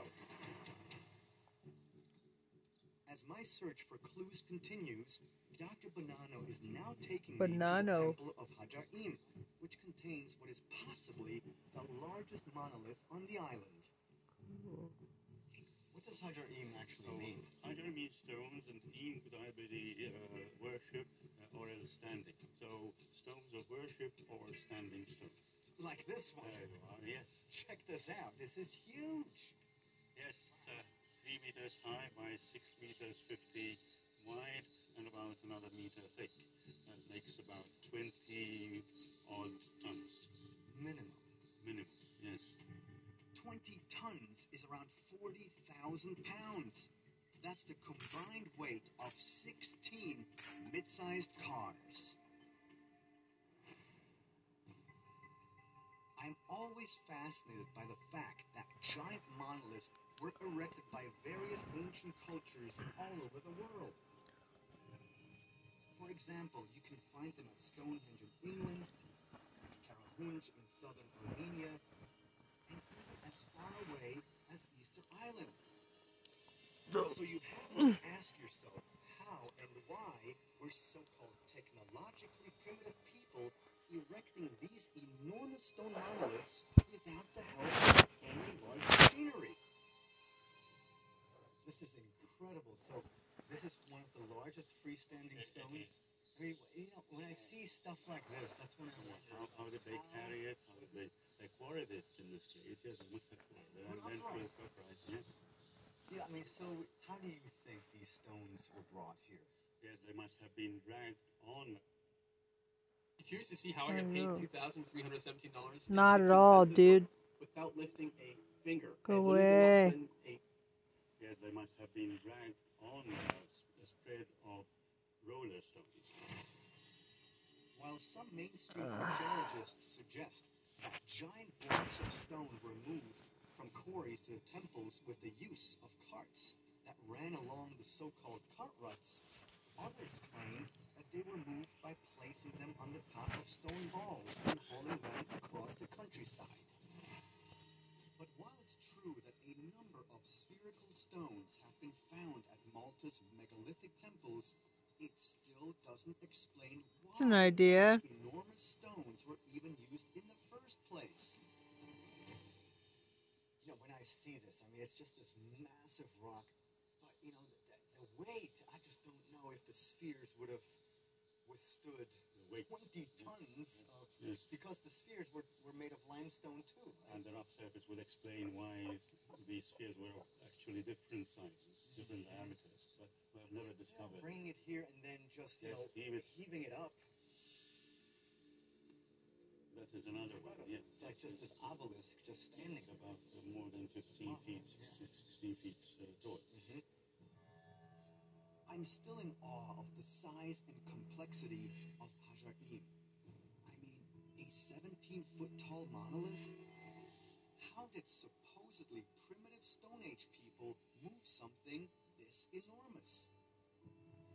Today, we would use the most advanced of heavy machinery. And so, the idea that some other type of technology was used becomes very plausible. And the idea that these structures today are considered to be temples implies worship. Who did they worship? The gods. Well, in my opinion, that is when the questioning begins, because we have to then ask ourselves, who were these gods? So, there's something else I would like to show you. Yeah. I'm excited to explore the interior of Hajar-im because there is something I've heard about within this structure that leads some ancient astronaut theorists to believe that this temple dates back much earlier than 3600 BC. If this proves to be true, it could fall in line with the evidence I've already discovered that could indicate a civilization existed on Malta as far back as 12,000 years ago. Right. So beyond a long corridor, covered corridor, we open up into a courtyard flanked by two apses, one on each side, and each apse is accessible through a porthole entrance. That's one, and on the opposite side we have another one here, okay, with the usual rope holes, and it is in this place that the famous Venus of Malta, about that size, was discovered. So this is where it was discovered? Right, right. Okay. to Dr. Bonanno, many mainstream scholars believe the Venus of Malta is approximately 5,000 years old. But I find that very hard to believe because this clay figurine bears a striking similarity to one I've seen that is much, much older. In 1908, almost 70 years after the Venus of Malta was discovered, a nearly identical statuette was found in Austria called the Venus of Willendorf. It bears uncanny similarities to the Venus of Malta in both subject matter and its exaggerated style. But what I also find truly incredible is that the Venus of Willendorf has been determined to be at least 25,000 years old. The implications of this... 15 feet, 16 feet. What happened to her head? I'm still in awe of the size and complexity of Hajar-im. I mean, a 17-foot tall monolith? How did supposedly primitive Stone Age people move something this enormous? I mean, a 17-foot tall monolith? How did supposedly primitive Stone Age people move something this enormous? Today, we would use the most advanced of heavy machinery.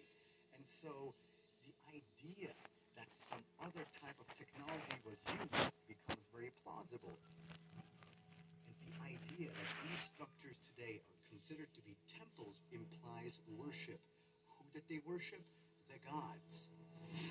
Well, in my opinion, that is when the questioning begins. Because we then ask ourselves, who were these gods? So, there was something else I would like to show you. I'm excited to explore the interior of Hajar-im because there is something I've heard about within this structure that leads some ancient astronaut theorists to believe that this temple dates back much earlier than 3600 BC. If this proves to be true, it could fall in line with the evidence I've already discovered that could indicate a civilization existed on Malta as far back as 12,000 years ago. Right. So beyond a long corridor, covered corridor, we open up into a courtyard flanked by two apses, one on each side, and each apse is accessible through a porthole entrance. That's one, and on the opposite side we have another one here, okay, with the usual rope holes, and it is in this place that the famous Venus of Malta, about that size, was discovered. So this is where it was discovered? Right, right. Okay. According to Dr. Bonanno, many mainstream scholars believe the Venus of Malta is approximately 5,000 years old. But I find that very hard to believe because this clay figurine bears a striking similarity to one I've seen that is much, much older. In 1908, almost 70 years after the Venus of Malta was discovered, a nearly identical statuette was found in Austria called the Venus of Willendorf. It bears uncanny similarities to the Venus of Malta in both subject matter and its exaggerated style. But what I also find truly incredible is that the Venus of Willendorf has been determined to be at least 25,000 years old. The implications of this are truly staggering because if the Venus of Malta is 25,000 years old, then that would suggest that the entire megalithic structure known as Hajar-im could very likely also be from this same era. Now, while I've yet to find concrete proof that the Cyclops really existed here in Malta, I see more and more evidence that the incredible structures here are much older than what most mainstream scholars believe. But what exactly does this all mean? In 1902, a strange underground temple known as the Hypogeum of Halseflieni was discovered on Malta. The first archaeological investigations at the site turned up more than 7,000 skeletons. And according to a National Geographic magazine article from May 1920, many were found to be, and I quote, long-skulled. I hope that Mario Kasha, an executive of Heritage Malta, can help me find out where the skulls are now, and if there could be a connection to strange legends of one-eyed giants. So tell me how this place is unique in the world. Even today, there are still a lot of questions to be answered. There's no writing at all in our prehistory, and nothing to really give us a hint of what actually happened here. Gradually, we started to learn more of the site and what happened in these archaeological sites that we have here all over the island, spread out. There are over 33 other megalithic sites, but this is the only one ever found which is to be underground. It was a burial site from... Do you live in Arizona? If yes, then you can get a Segway scooter for free. I got a Segway scooter because I signed up for their reviewer program. Tap on the sign up button for a reviewer position and you will get one too. Still available.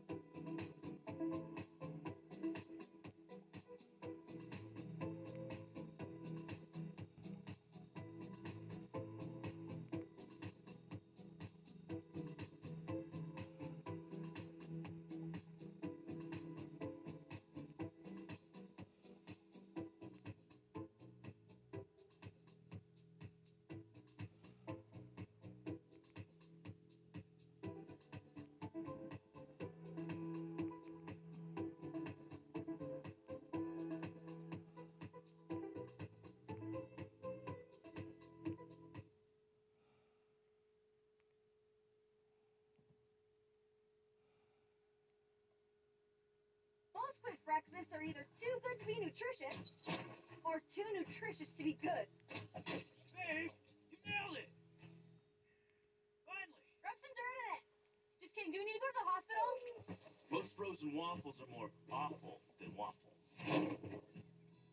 Nobody. Not these. I wouldn't even let the raccoons eat these. Instead, try Kodiak Power Waffles. They're packed with protein and whole grains, yet they still taste amazing. From the amount of bones that were found here, and also a place for worship. How many human remains were found here? We give a figure of about 7,000 human remains, but obviously it must have been much more, because the estimate was given from just one area.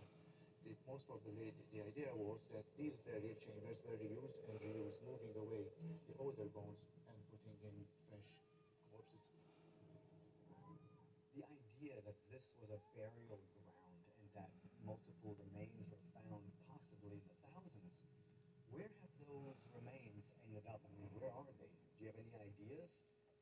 You've got the Second World War, all these were moved out.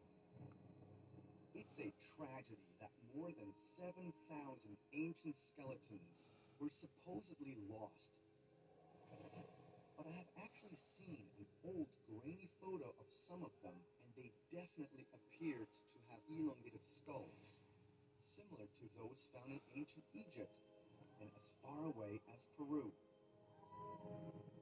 Luckily, a few of the elongated skulls that were found in the Hypogeum were sent to Malta's National Museum of Archaeology shortly after they were discovered. In 1907, they were put on display and caused a sensation. Many believed that they offered proof that the stories of giants inhabiting Malta were true. Some even speculated that the skulls were of extraterrestrial origin. I'm really stoked to go and check out the Archaeology Museum here in Valletta because, who knows, maybe they will allow me to see those skulls.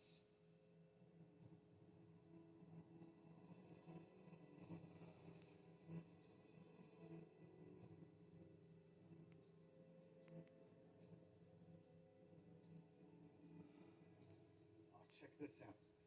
It's a model of the Hypogeum. So you can see how vast of a complex it is with spiral staircases, the different levels, and all hewn out of the bedrock. I mean, how cool is this?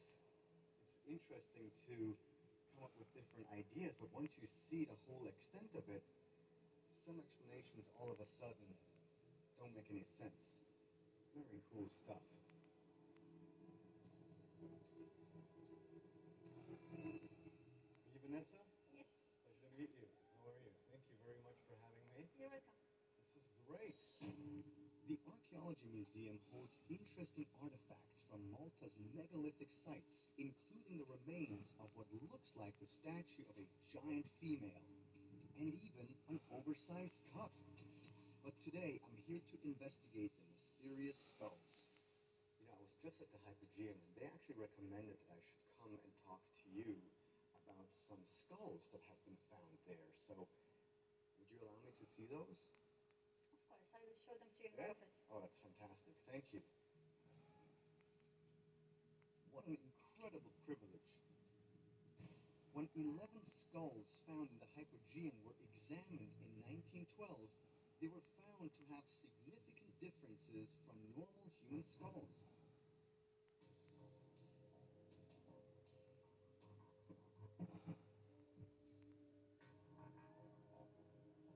This is wild. So these belong to the temple period. So we're speaking about 5,000 years ago. They were found 100 years ago.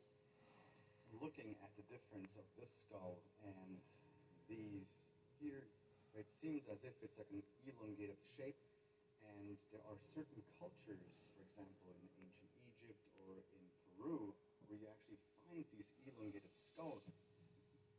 In 1928, 300 elongated skulls were discovered in Paracas, Peru, and were estimated to be more than 3,000 years old. Now, mainstream archaeologists believe that elongated skulls were achieved by ancient people wrapping boards around the heads of infants shortly after birth to create an appearance of nobility. But ancient astronaut theorists have another interpretation, one that suggests that some of the skulls were an attempt to emulate or copy the so-called gods. As you can see, even from the inside, there's no sign of the middle suture. Right. Completely fused. That's fascinating. The bones of the human skull are joined together by sutures, joints formed by ossification. The sagittal suture connects the sides and roof of the cranium. This suture is open when a person is born and closes around the age of 35. But the Hypogeum skull seems to not have a sagittal suture. But how and why? These skulls are referred to as the elongated skulls. Like you said, this one in particular especially seems to be longer, which is quite unusual. I mean, I know there's quite a lot of mystery. We were cut out behind our backs. But there's a shape for things for us.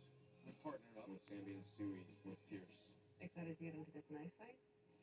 I love you, but you are not serious people. You're a snake. I hate you. Do you understand?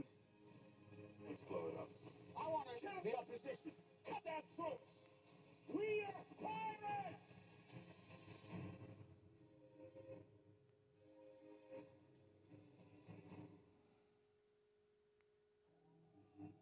I mean, I know there's quite a lot of mystery about them. In fact, we've been accused many times of keeping them secret because they're the remains, the evidence. Yeah, why are these not on display?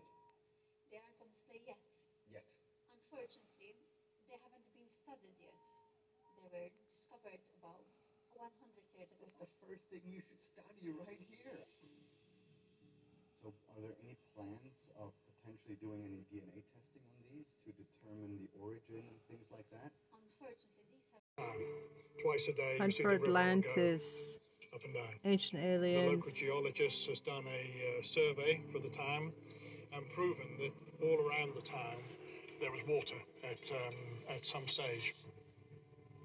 How did Plato give his measurements? I heard it was something about stadia. It's a Greek measurement, and it comes from, I think, stadium. The Greek stadium where they had games and things was a standard size. There was a equivalent to 185 meters. But he gives specific measurements for the size of this hill. He says it's less than 1 kilometer wide, which this is. Specific measurements from the first canal, which butted up to the walls of this town. He said that was 1 stadia wide. Then there was a large earth embankment that was 2 stadia wide. Then another canal that was 2 stadia wide. Then an embankment that was 3 stadia. And finally the harbour area, which is 3 stadia. The local archaeologists said, yes, that's where they think the harbour was. It's very interesting.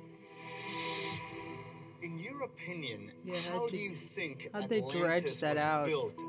Well, according to Plato, it was Poseidon. So then, are there any references around here that speak of Poseidon? There is a famous Roman villa where there's a big mosaic, which is now in a museum, one of the best in Europe, of Poseidon. According to the ancient astronaut theory, these so-called gods were not gods at all, but flesh and blood extraterrestrials. And if that's true, then Atlantis may not have been a continent, but some kind of an alien base. Shall we go to the next spot? Yeah, let's move on. Let's do it.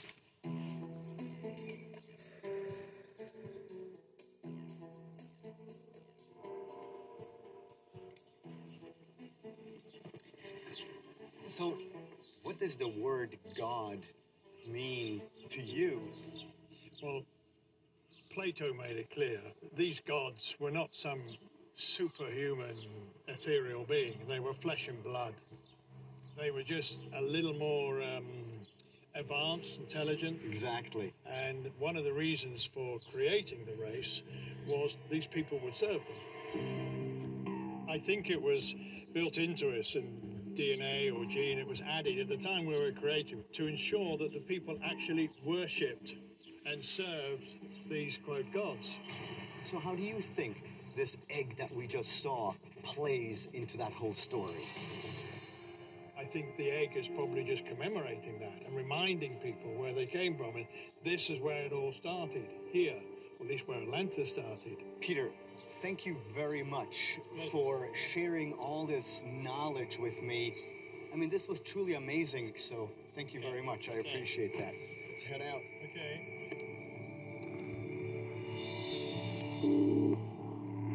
Wow, the clues Peter has identified here have given me a lot to think about. Atlantis, to me, is highly fascinating because in those stories you can read how Poseidon sired an entire race with mortal women. That is what the ancient astronaut theory suggests. That a long time ago, we became who we are today due to a targeted artificial mutation of our genes. And that mutation was done and performed by extraterrestrials.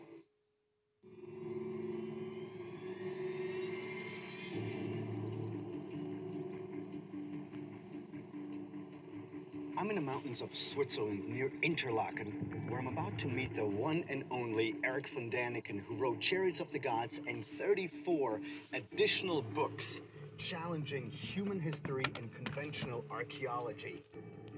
Erich has invited me to Mystery Park, an educational exhibition dedicated to the ancient astronaut theory. I've collaborated with Erich for over 20 years, and whenever I have a new theory, I always try to run it by him to hear what he has to say. And this...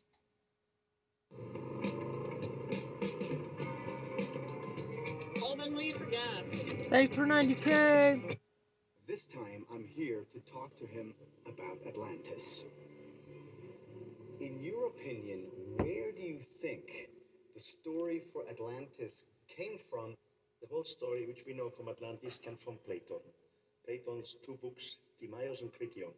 And there he quotes an older man with the name Solon.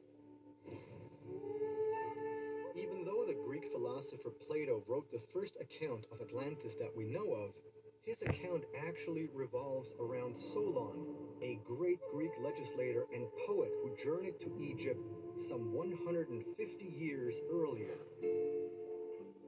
Plato writes that Solon was in the Egyptian city of Sais in 590 BC, and while in a temple dedicated to the goddess Neith, he was told about a story written on a temple column of the Atlanteans and their military campaign against ancient Egypt and Greece. Unfortunately, remains of this temple have yet to be found. We have some Sumerian cuneiforms, Egyptian hieroglyphs, but they don't date back more to 2400 BC. So all what was before 2000 BC is destroyed, disappeared, probably because of the Great Flood. And Plato, by the way, he says this. He says that there were destructions of the whole planet, and everything disappeared. In London, we have this stone block called VB444. It's the so-called Sumerian Kings list. The first 10 kings before the Great Flood, they ruled together over 400,000 years. So the story is definitely older than the old Egypt, the Atlantis story. In 1900, Hermann Hilprecht excavated a temple library in the ancient holy city of Nippur, Iraq. Within it, a 4,000-year-old cuneiform tablet was discovered, listing all the Sumerian kings since the dawn of time. Since then, at least 18 other versions have been found. Though none are identical, they all seem to derive from one ideal source. According to the Sumerian kings list, the early kings descended from the skies, and each ruled for thousands of years. Then, just as in the book of Genesis, and what some proposed was the fate of Atlantis, cities were swallowed up, and the kings who followed were mortals who ruled for dozens, but no longer for thousands of years. While mainstream scholars maintain that the Sumerian kings list is a mix of fact and mythology, I tend to wonder, what if it is real? It could be evidence that the so-called gods or kings were in fact extraterrestrials. When I was in Portugal, I met with author Peter Daughtry, and in his book he proposed the idea that maybe Atlantis was in this place called Silves. And one of the things that he showed me was this megalithic egg, and on it, it had almost what could be interpreted as a DNA helix. How do you propose that ancient man knew about this DNA? In old Sumerian time, in old Egyptian time, they knew nothing about genetic. They knew nothing about DNA. So, who were the teacher again? Who taught them? It's always the same question. You have Sumerian so-called silver seals. And there you see flying beings, humans with wings. They, by the way, have always watches on their arms. And you see, DNA has always 4 bases. And if you see closer, the so-called tree of life, and the 2 winged gods are changing out some of these bases to create something new. Something was changed in the course of evolution. And you can prove this even in old writings.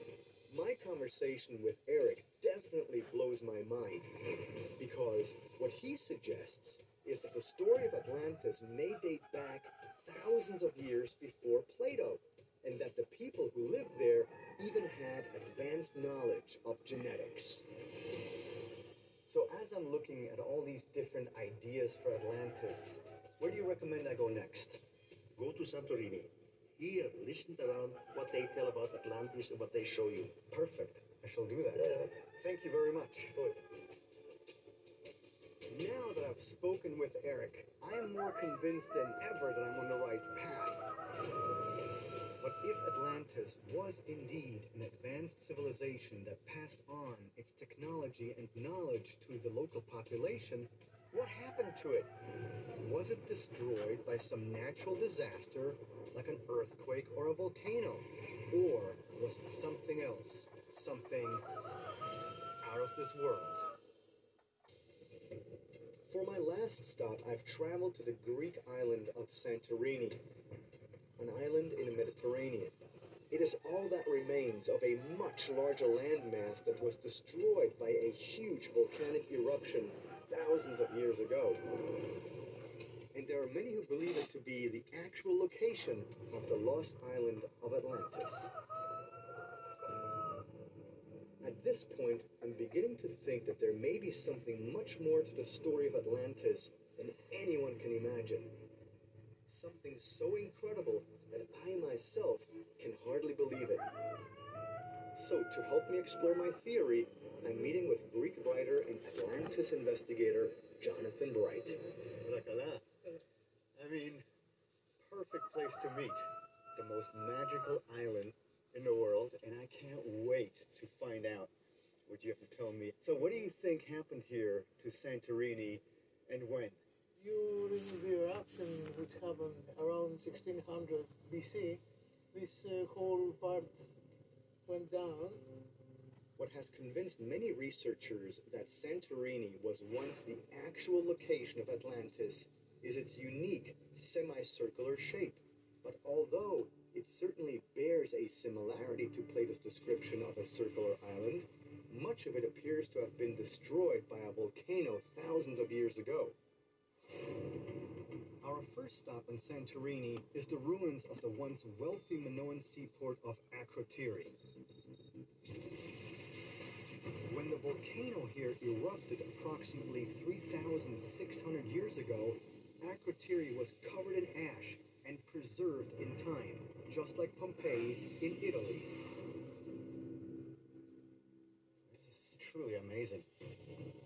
Akrotiri was occupied as far back as 4000 BC, and the ancient buildings here suggest a highly advanced society equipped with surprisingly sophisticated technology for the time. 3-story high buildings featuring hot and cold water, and there's even evidence of 4 different languages spoken here. But could this really be Atlantis, the mythical city that suddenly vanished in a single day and night? Do you know if any bodies were found here? Like, for example, at Pompeii after the eruption of the Vesuvius, has something similar been found here in the ash? There are no bodies that have been dug up from this place. Really? No bodies have been dug up? It's kind of a mystery here. I mean, that's very strange. It's as if they had foresight that this eruption might happen. Mm-hmm. The ruins of Akrotiri clearly show evidence of advanced architecture, concepts of an organized society, and perhaps even the knowledge of a pending disaster that might destroy the island. What do you think are some of the most interesting finds that have been discovered here? There are many important frescoes that have been found in the walls. I have some things to say about this, but I will better show you the proper place to say that. Let's go. As Jonathan and I are headed over to see the Akrotiri frescoes, I was reminded of the ancient legends about an advanced race of supposedly mythical beings called the Telchines. According to Greek mythology, the Telchines were sea creatures with flippers for hands and heads that looked like dogs. They were eventually destroyed because the so-called gods feared they were becoming too powerful.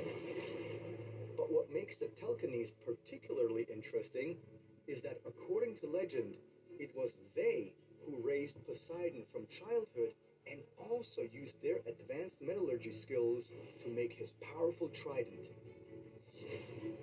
Is it possible that these hybrid beings were the real architects of Atlantis? Really great. The elaborate frescoes at Akrotiri are believed to date from before 1600 BC. Truly something else. Many depict city scenes, a goddess with a winged griffin, and even blue monkeys making offerings. Very interesting. But what really caught my eye was one that featured a number of mysterious men dressed in feathers, almost like feather cloaks. But were they priests, kings, or could they have been depictions of angels or other winged beings, like, for example, the Anunnaki? Had I found Atlantis after all? Or something that may have been directly inspired by it?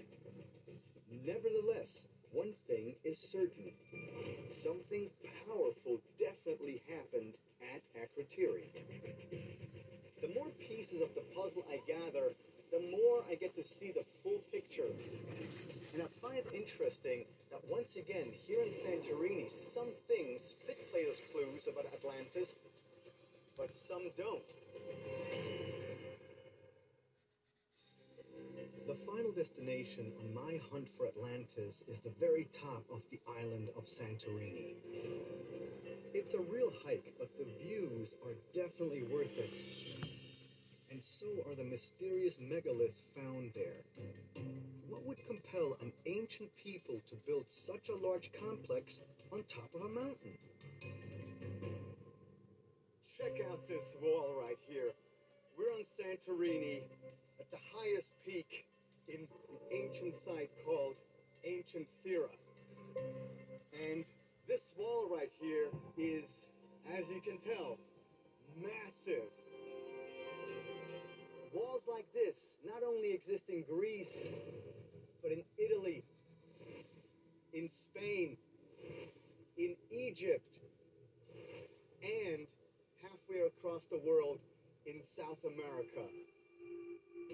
So the fact that this wall exists here at one of the most inaccessible places seems like it is insane.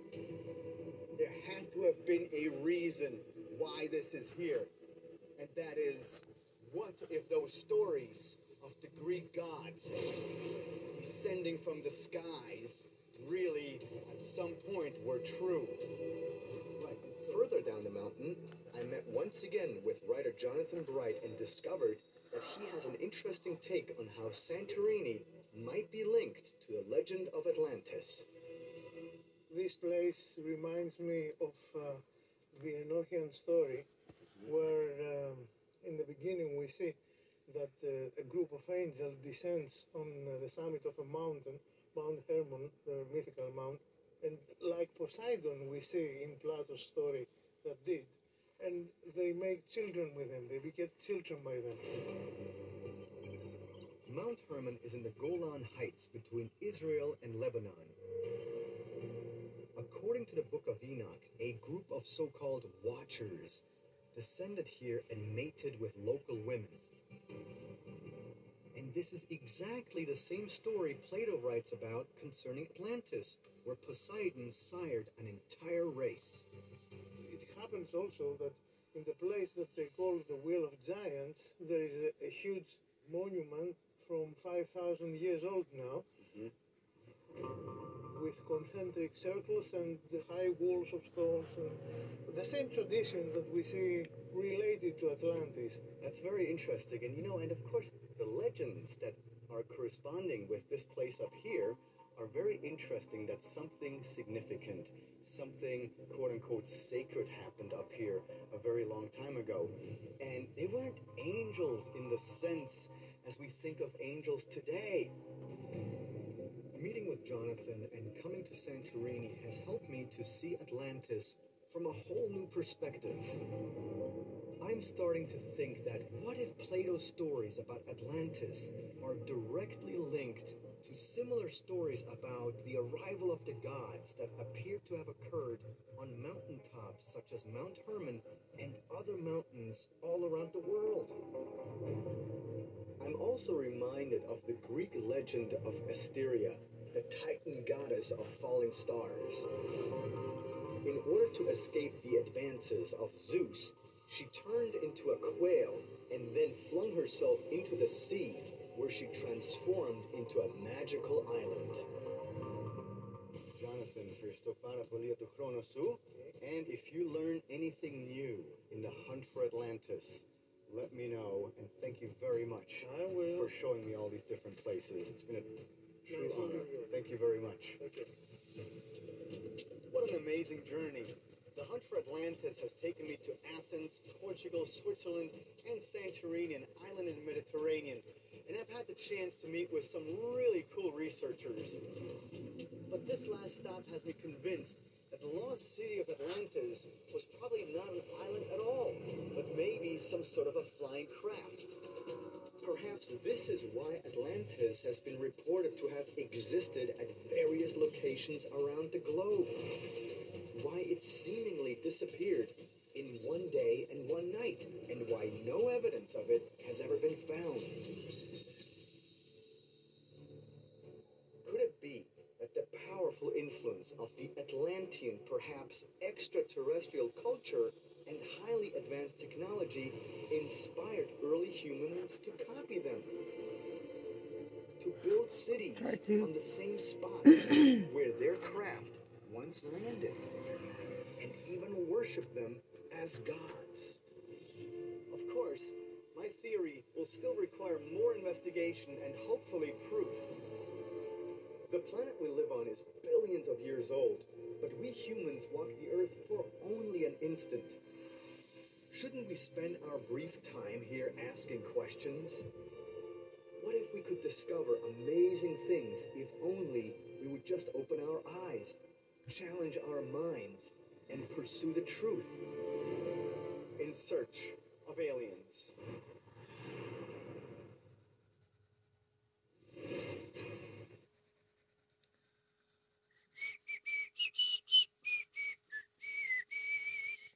Fucking hours, cause it takes me fucking hours, cause it takes me fucking hours.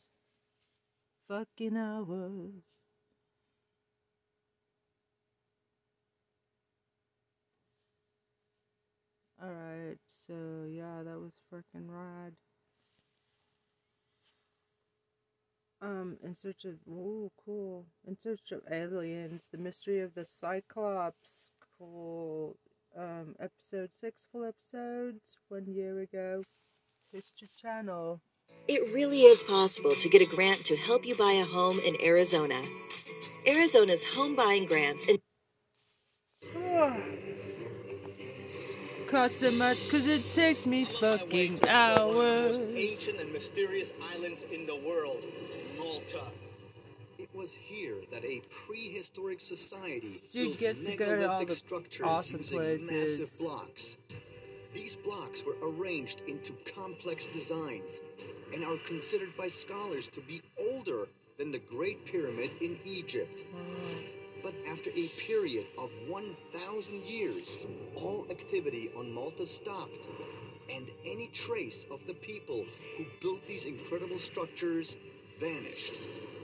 But why? Fucking hours. There are stories that say Malta was once home to giants, and even a race of legendary, one-eyed creatures known as Cyclops. Could these stories offer clues as to what really happened on the islands of Malta? Apparently and if that's so, what the flood could was, there to get also rid be a of the connection giants. to ancient astronauts? My name is Giorgio Tsoukalos. I explore the world that exists between reality and speculation, the known and the unknown. What we've been taught by mainstream scholars is not the whole picture. But I'm convinced that every day we are one step closer to the truth. Fucking hours. Ah!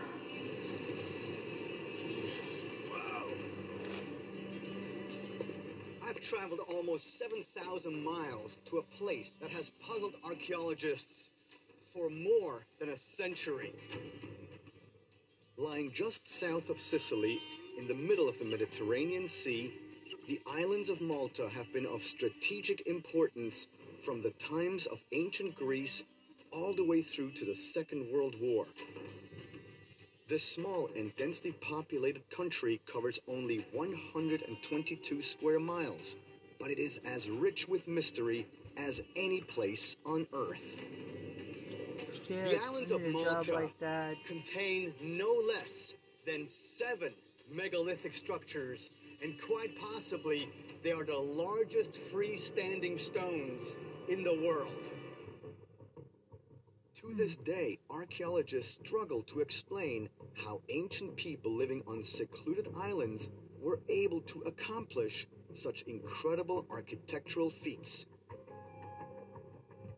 So I'm here to find out if there may be an explanation that the mainstream has not yet considered. One that possibly has a connection to giant one-eyed beings, the Cyclops. In the epic Greek poem, the Odyssey, written by Homer in the 8th century BC, the hero Odysseus encounters a Cyclops named Polyphemus, a giant, one-eyed, human-like creature that, according to legend, was the son of Poseidon, the god of the seas.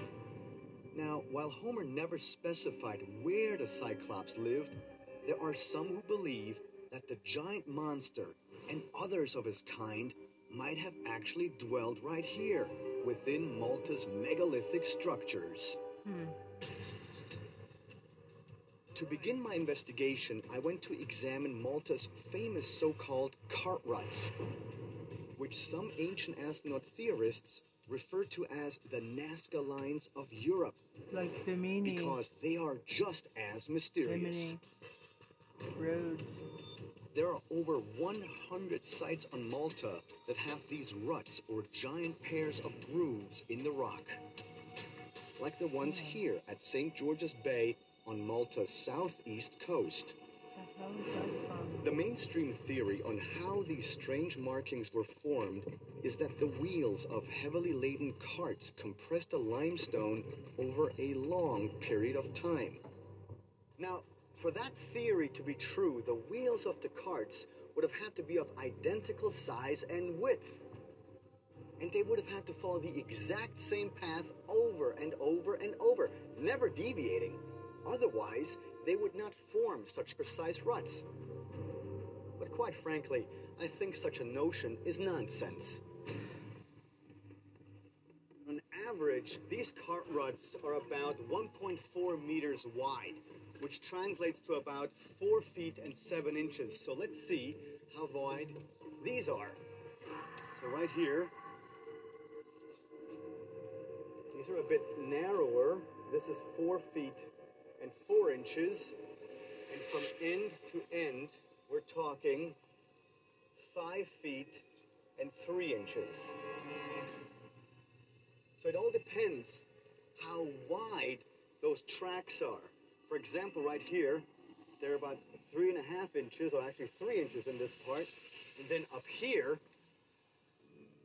and we have 7 inches. So if it were just a cart, then one could surmise that the width is the same at all times. So how were these deep and precise grooves made? And why? Perhaps there is a link between these strange markings and the stories of giants here on Malta. But how the... Did you know that in Texas, rifles can be carried in public without a license? Whereas in Florida, no open carrying is allowed, except in unique situations like in hunting or fishing. Hi, I'm Chloe on Noir, a pro 2A attorney with over 2 million YouTube subscribers. But how the grooves were made is only part of the mystery, because these cart ruts go straight into the Mediterranean. Archaeologists are puzzled by this because divers have determined that these cart ruts go about 42 meters into the sea, which is about 46 yards. One area located on Malta's southwest coast has so many mysterious ruts. A visiting Englishman nicknamed it after the busy Clapham Junction railway station in London. Hi.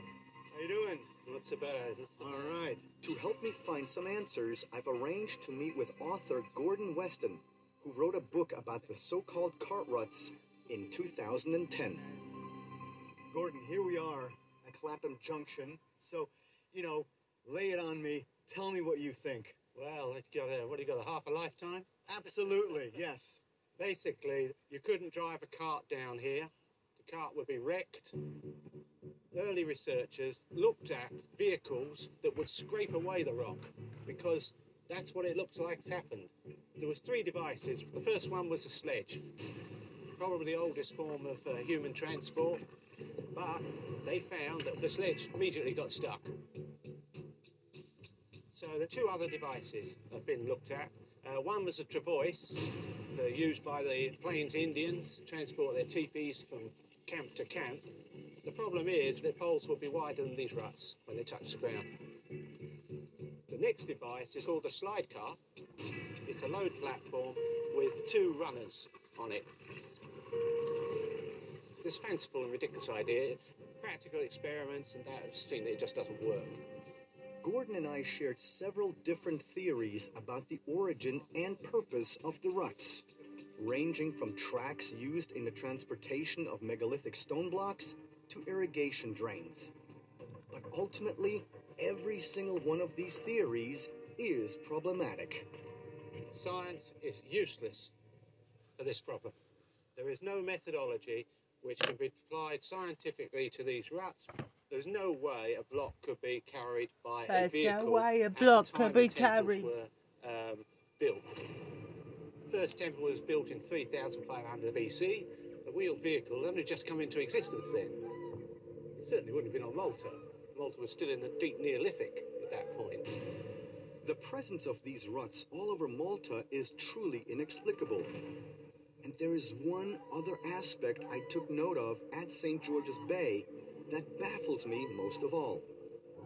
So in St. George's Bay, in a city called Bursabuja, there are a couple of ruts that go straight into the Mediterranean Sea.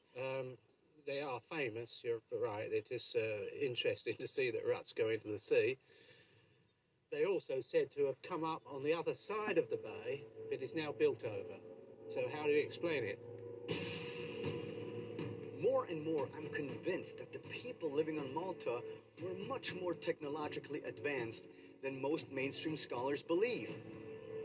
But who were they, and how were they connected to ancient stories about bizarre one-eyed giants? I'm beginning to believe that these islands have been the home of a highly sophisticated civilization. A civilization that may have actually included extraterrestrials. I'm in the village of Crendy, about to meet with Dr. Anthony Bonanno, a professor of archaeology and classical literature at the University of Malta. Dr. Bonanno is one of the foremost experts on Malta's megalithic temples, so I'm excited to have him help me with my investigation. Hopefully, he can bring me closer to finding out whether or not a legendary race of one-eyed giants known as the Cyclops actually existed here, and if there might even be an extraterrestrial connection. I wanted to ask you if anyone believes that those prehistoric temples might have been built by giants. Yes, there is this association, even in Maltese folklore tradition, between the giants and the temples. There is a legend that the Gigantia temples in Goza were built by a giantess, a giant woman. Really? Yes. How old do you think the megalithic structures are? I can speak in terms of a bracket, certainly between 3,600 BC and 2,500 BC. There have been claims that they could be older. If what Dr. Bonanno suggests is correct, then these Maltese megaliths are at least 1,000 years older than the Great Pyramid of Giza. But after seeing Malta's mysterious ruts running straight into the sea, I believe they may date back even further. Perhaps I'll find more evidence at the first site Dr. Bonanno is taking me to. The Temples of Menidra, located on the rugged and isolated south coast of Malta. This complex consists of 3 stone structures that are laid out in the pattern of a trefoil. That is to say, structures which have 3 interconnected circular chambers. Malta is a fairly small island, but the ratio of how many... There's a big government scandal going on that you need to know about it. The government is actually stealing money from unsuspecting property owners.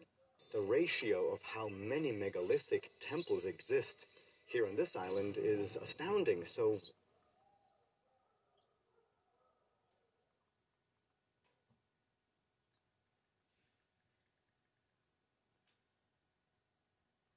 Why such a small island and that many prehistoric megalithic temples? This is a question which we find difficult to answer. The concentration is normally attributable to some sort of internal rivalry, which spurred on this mad idea of building one temple after another. Mad idea, I like that. You know, people have been possessed to build this. And people must have had a compelling reason to carry all these stones, to put them into place.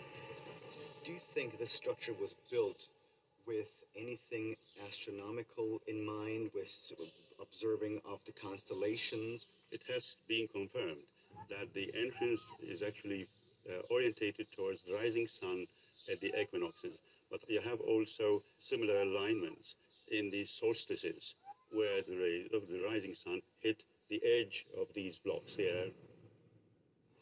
In his paper, Menidra, a calendar in stone, Maltese investigator Paul Mitsalev concluded that Menidra was built around 10,200 BC.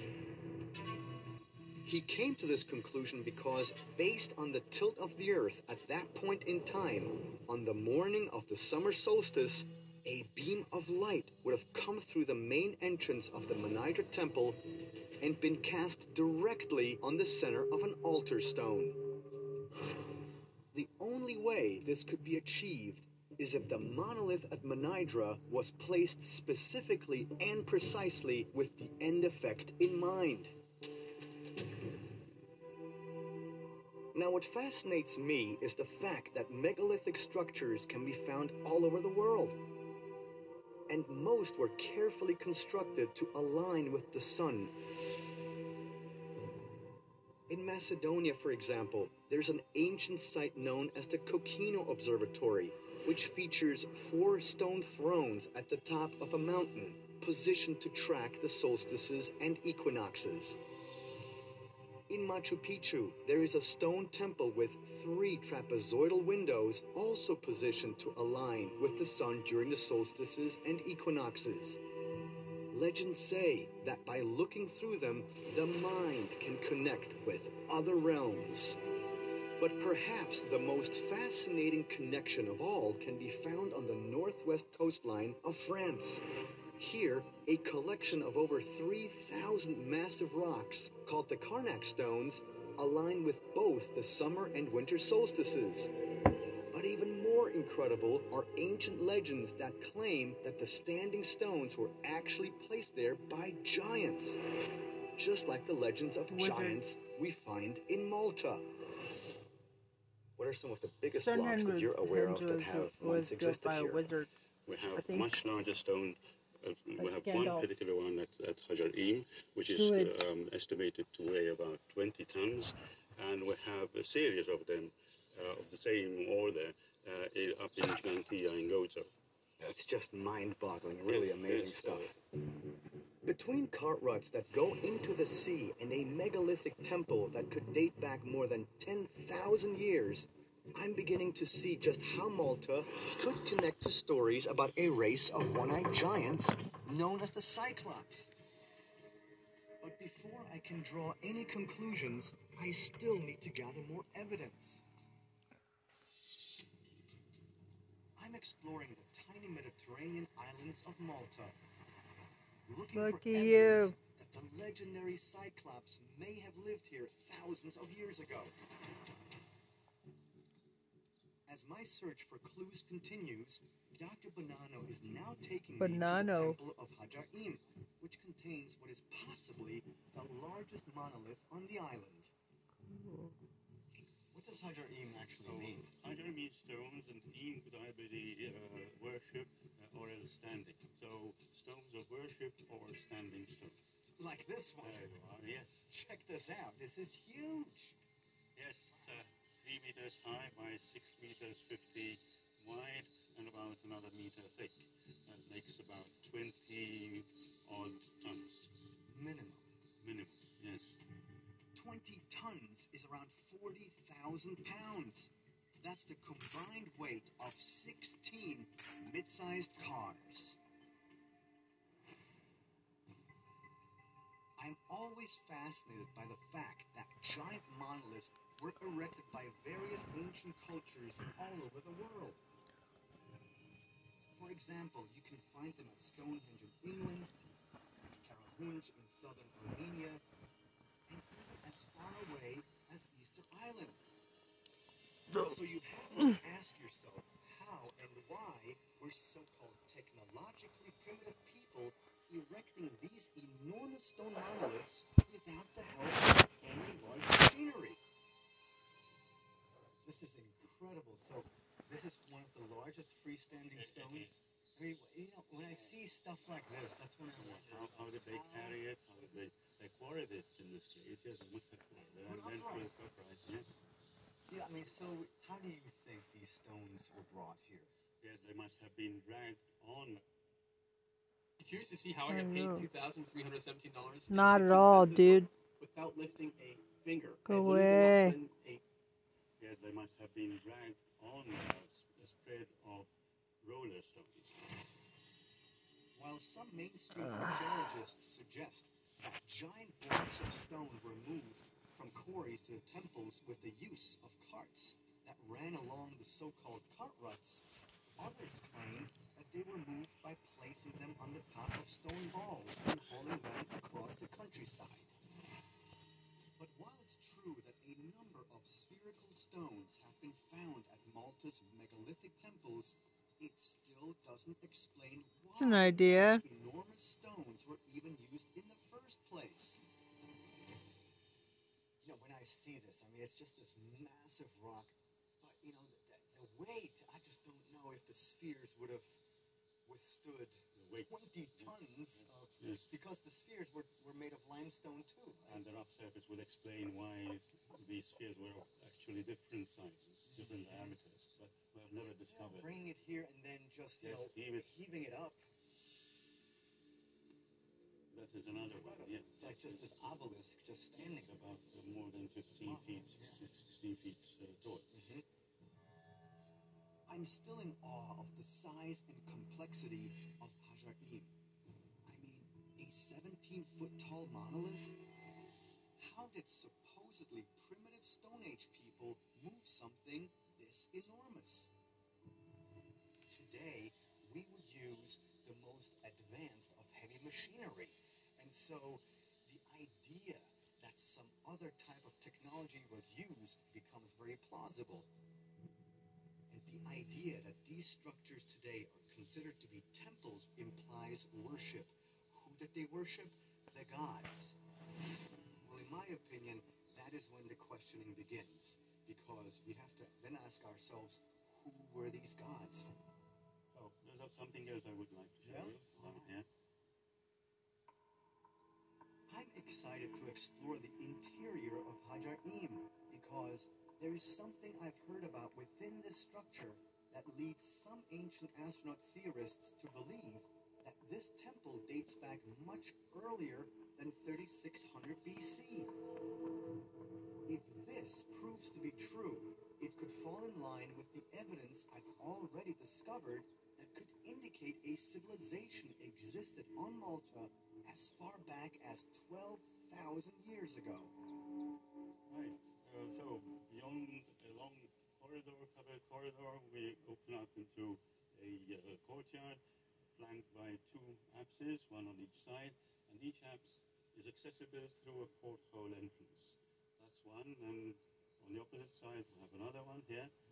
okay, with the usual rope holes, and it is in this place that the famous Venus of Malta, about that size, was discovered. So this is where it was discovered? Right. Okay. According to Dr. Bonanno, many mainstream scholars believe the Venus of Malta is approximately 5,000 years old.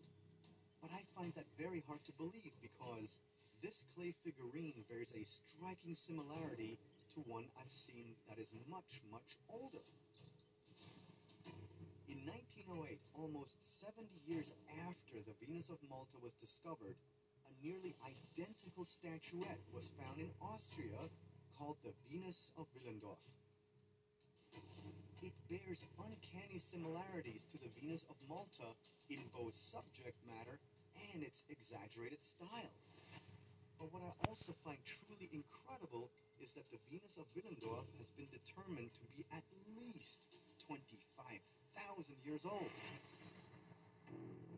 The implications of this... 15 feet, 16 feet. What happened to her head? I'm still in awe of the size and complexity of Hajar-im. I mean, a 17-foot tall monolith? How did supposedly primitive Stone Age people move something this enormous? I mean, a 17-foot tall monolith? How did supposedly primitive Stone Age people move something this enormous? Today, we would use the most advanced of heavy machinery. And so the idea that some other type of technology was used becomes very plausible. And the idea that these structures today are considered to be temples implies worship. Who did they worship? The gods. Well, in my opinion, that is when the questioning begins. Because we then ask ourselves, who were these gods? So, there was something else I would like to show you. I'm excited to explore the interior of Hajar-im because there is something I've heard about within this structure that leads some ancient astronaut theorists to believe that this temple dates back much earlier than 3600 BC.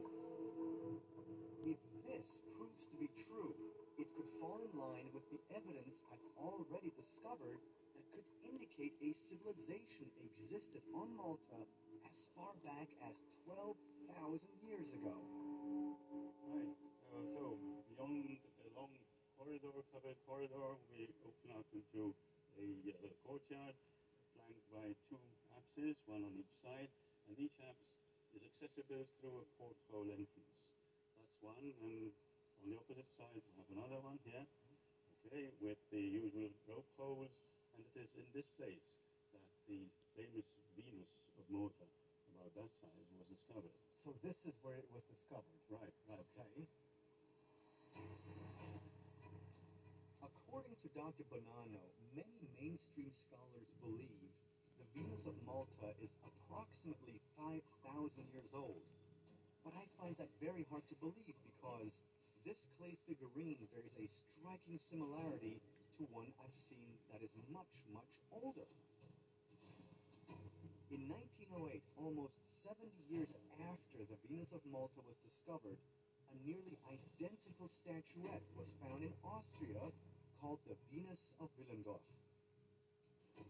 It bears uncanny similarities to the Venus of Malta in both subject matter and its exaggerated style. But what I also find truly incredible is that the Venus of Willendorf has been determined to be at least 25,000 years old. The implications of this are truly staggering because if the Venus of Malta is 25,000 years old, then that would suggest that the entire megalithic structure known as Hajar-im could very likely also be from this same era. Now, while I've yet to find concrete proof that the Cyclops really existed here in Malta, I see more and more evidence that the incredible structures here are much older than what most mainstream scholars believe. But what exactly does this all mean? In 1902, a strange underground temple known as the Hypogeum of Halseflieni was discovered on Malta. The first archaeological investigations at the site turned up more than 7,000 skeletons. And according to a National Geographic magazine article from May 1920, many were found to be, and I quote, long-skulled. I hope that Mario Kasha, an executive of Heritage Malta, can help me find out where the skulls are now, and if there could be a connection to strange legends of one-eyed giants. So tell me how this place is unique in the world. Even today, there are still a lot of questions to be answered. There's no writing at all in our prehistory, and nothing to really give us a hint of what actually happened here. Gradually, we started to learn more of the site and what happened in these archaeological sites that we have here all over the island, spread out. There are over 33 other megalithic sites, but this is the only one ever found which is to be underground. It was a burial site from... Do you live in Arizona? If yes, then you can get a Segway scooter for free. I got a Segway scooter because I signed up for their reviewer program. Tap on the sign up button for a reviewer position and you will get one too. Still available.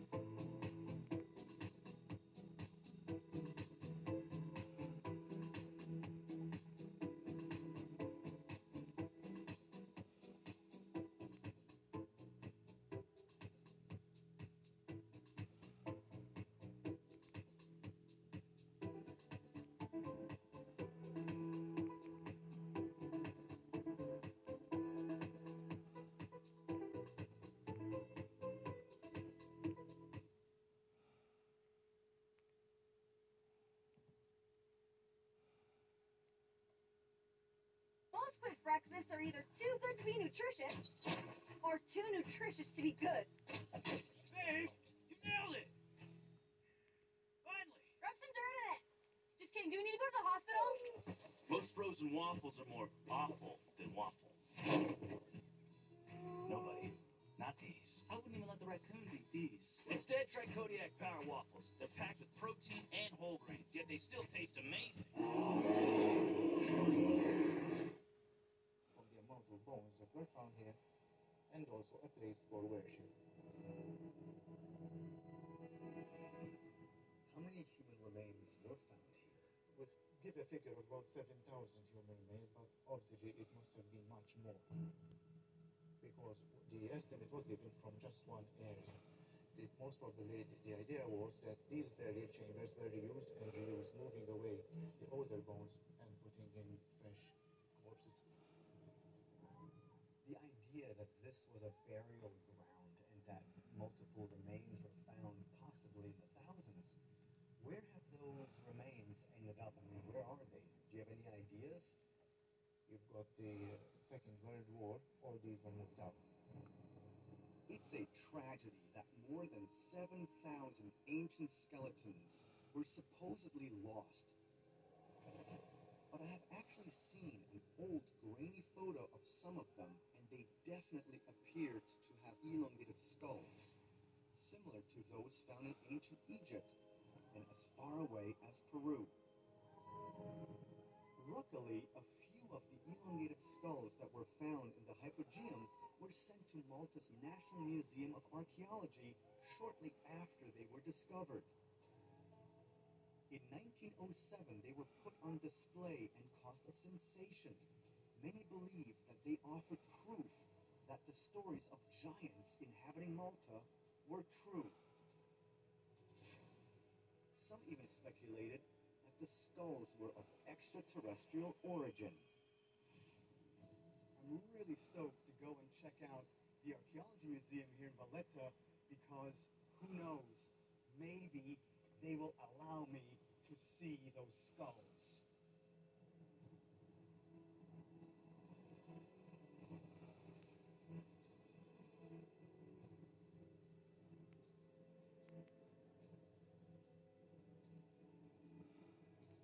Oh, check this out.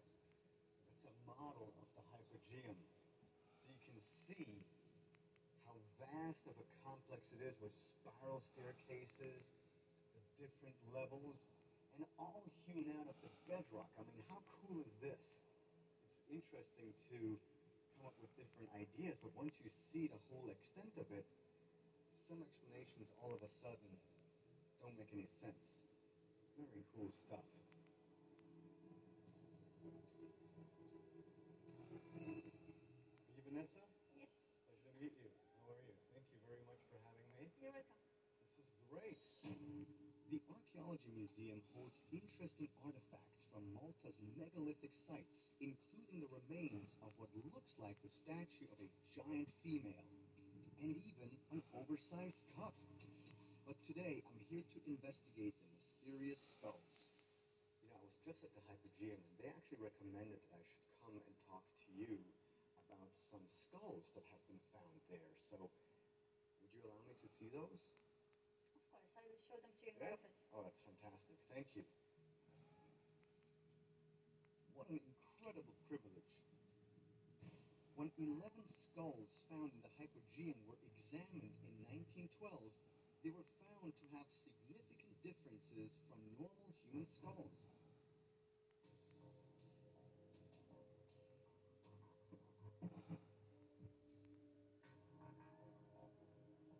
This is wild. So these belong to the temple period. So we're speaking about 5,000 years ago. They were found 100 years ago.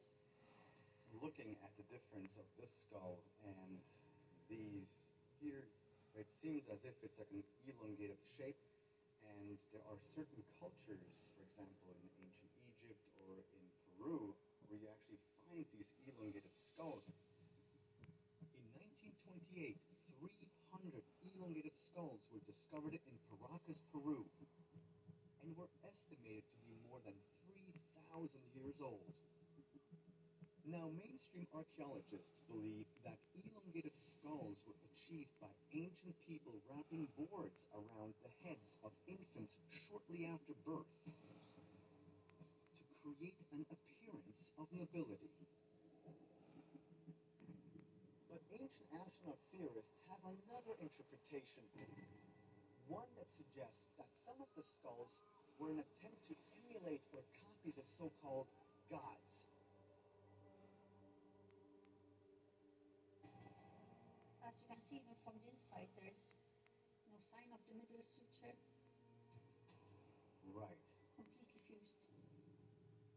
That's fascinating. The bones of the human skull are joined together by sutures, joints formed by ossification. The sagittal suture connects the sides and roof of the cranium.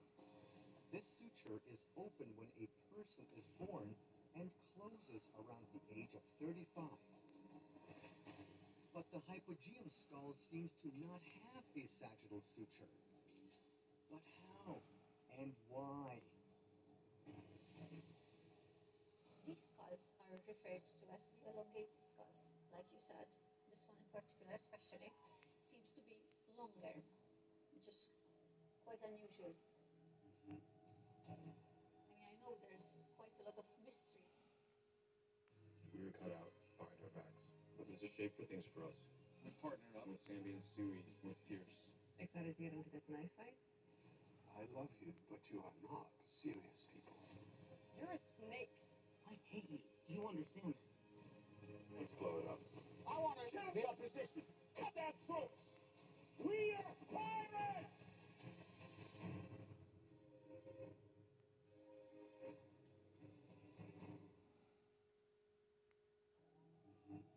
I mean, I know there's quite a lot of mystery fact, we've been accused many times of keeping them secret because they're the remains, the evidence. Yeah, why are these not on display? They aren't on display yet. Yet. Unfortunately, they haven't been studied yet. They were discovered about 100 years ago. That's the first thing you should study right here. So are there any plans of potentially doing any DNA testing on these to determine the origin and things like that? Unfortunately,